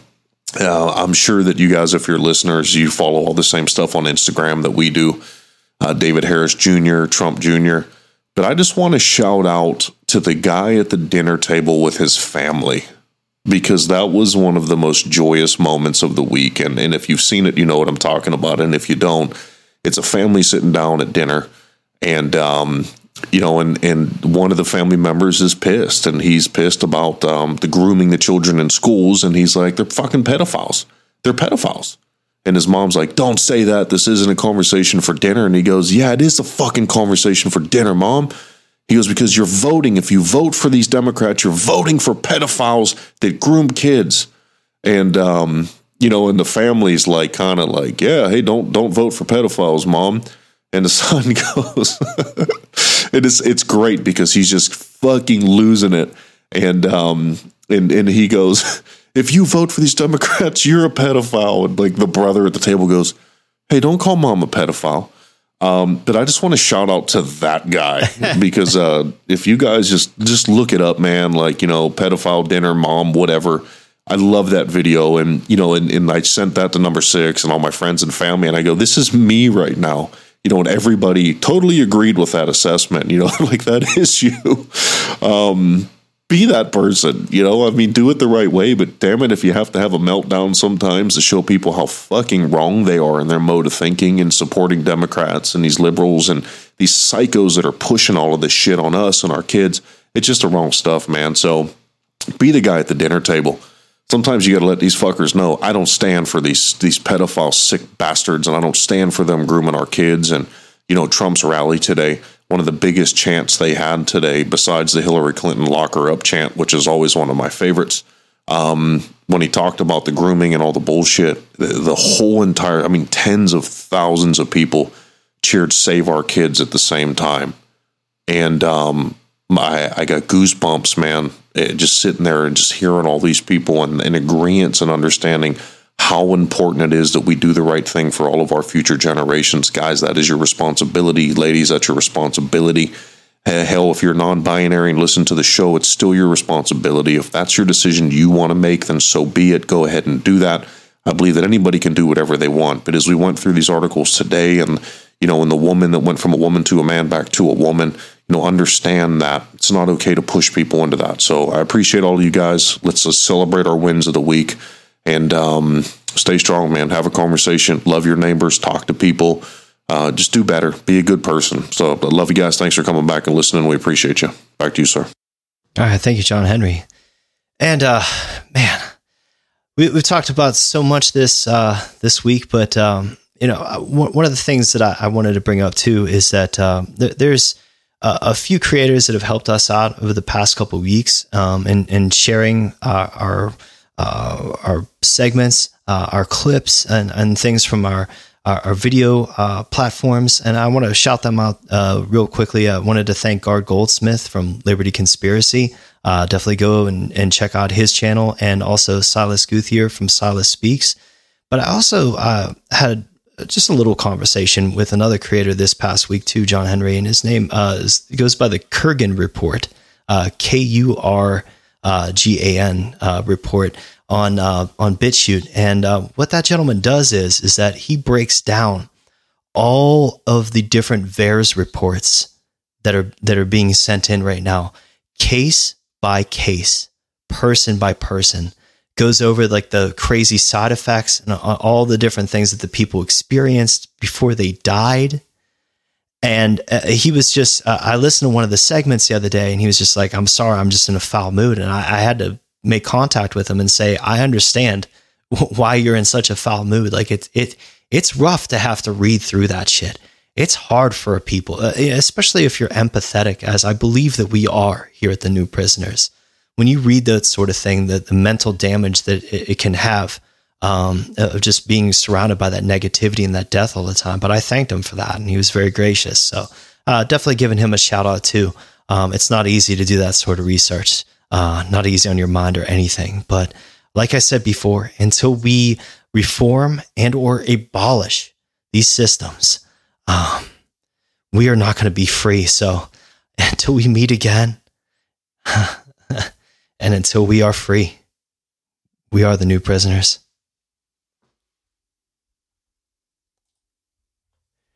Thank you for listening to The New Prisoners. Let us know what you think about this week's topics on our Minds page and Substack, or leave a comment under our video on BitChute, Odyssey, Rumble, and Brighteon.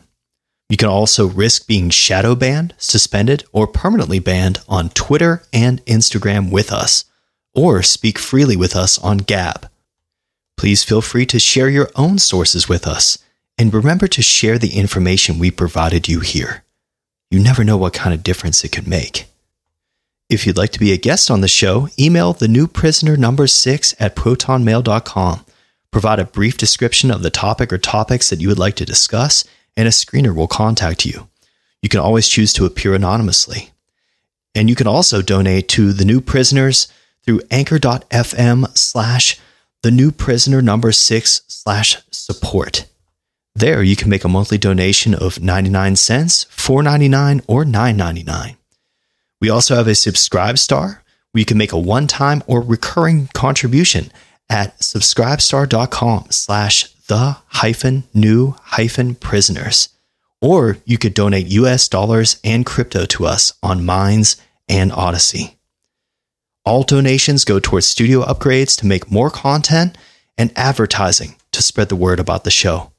Every amount is appreciated. Demand answers, not orders. We are the New Prisoners.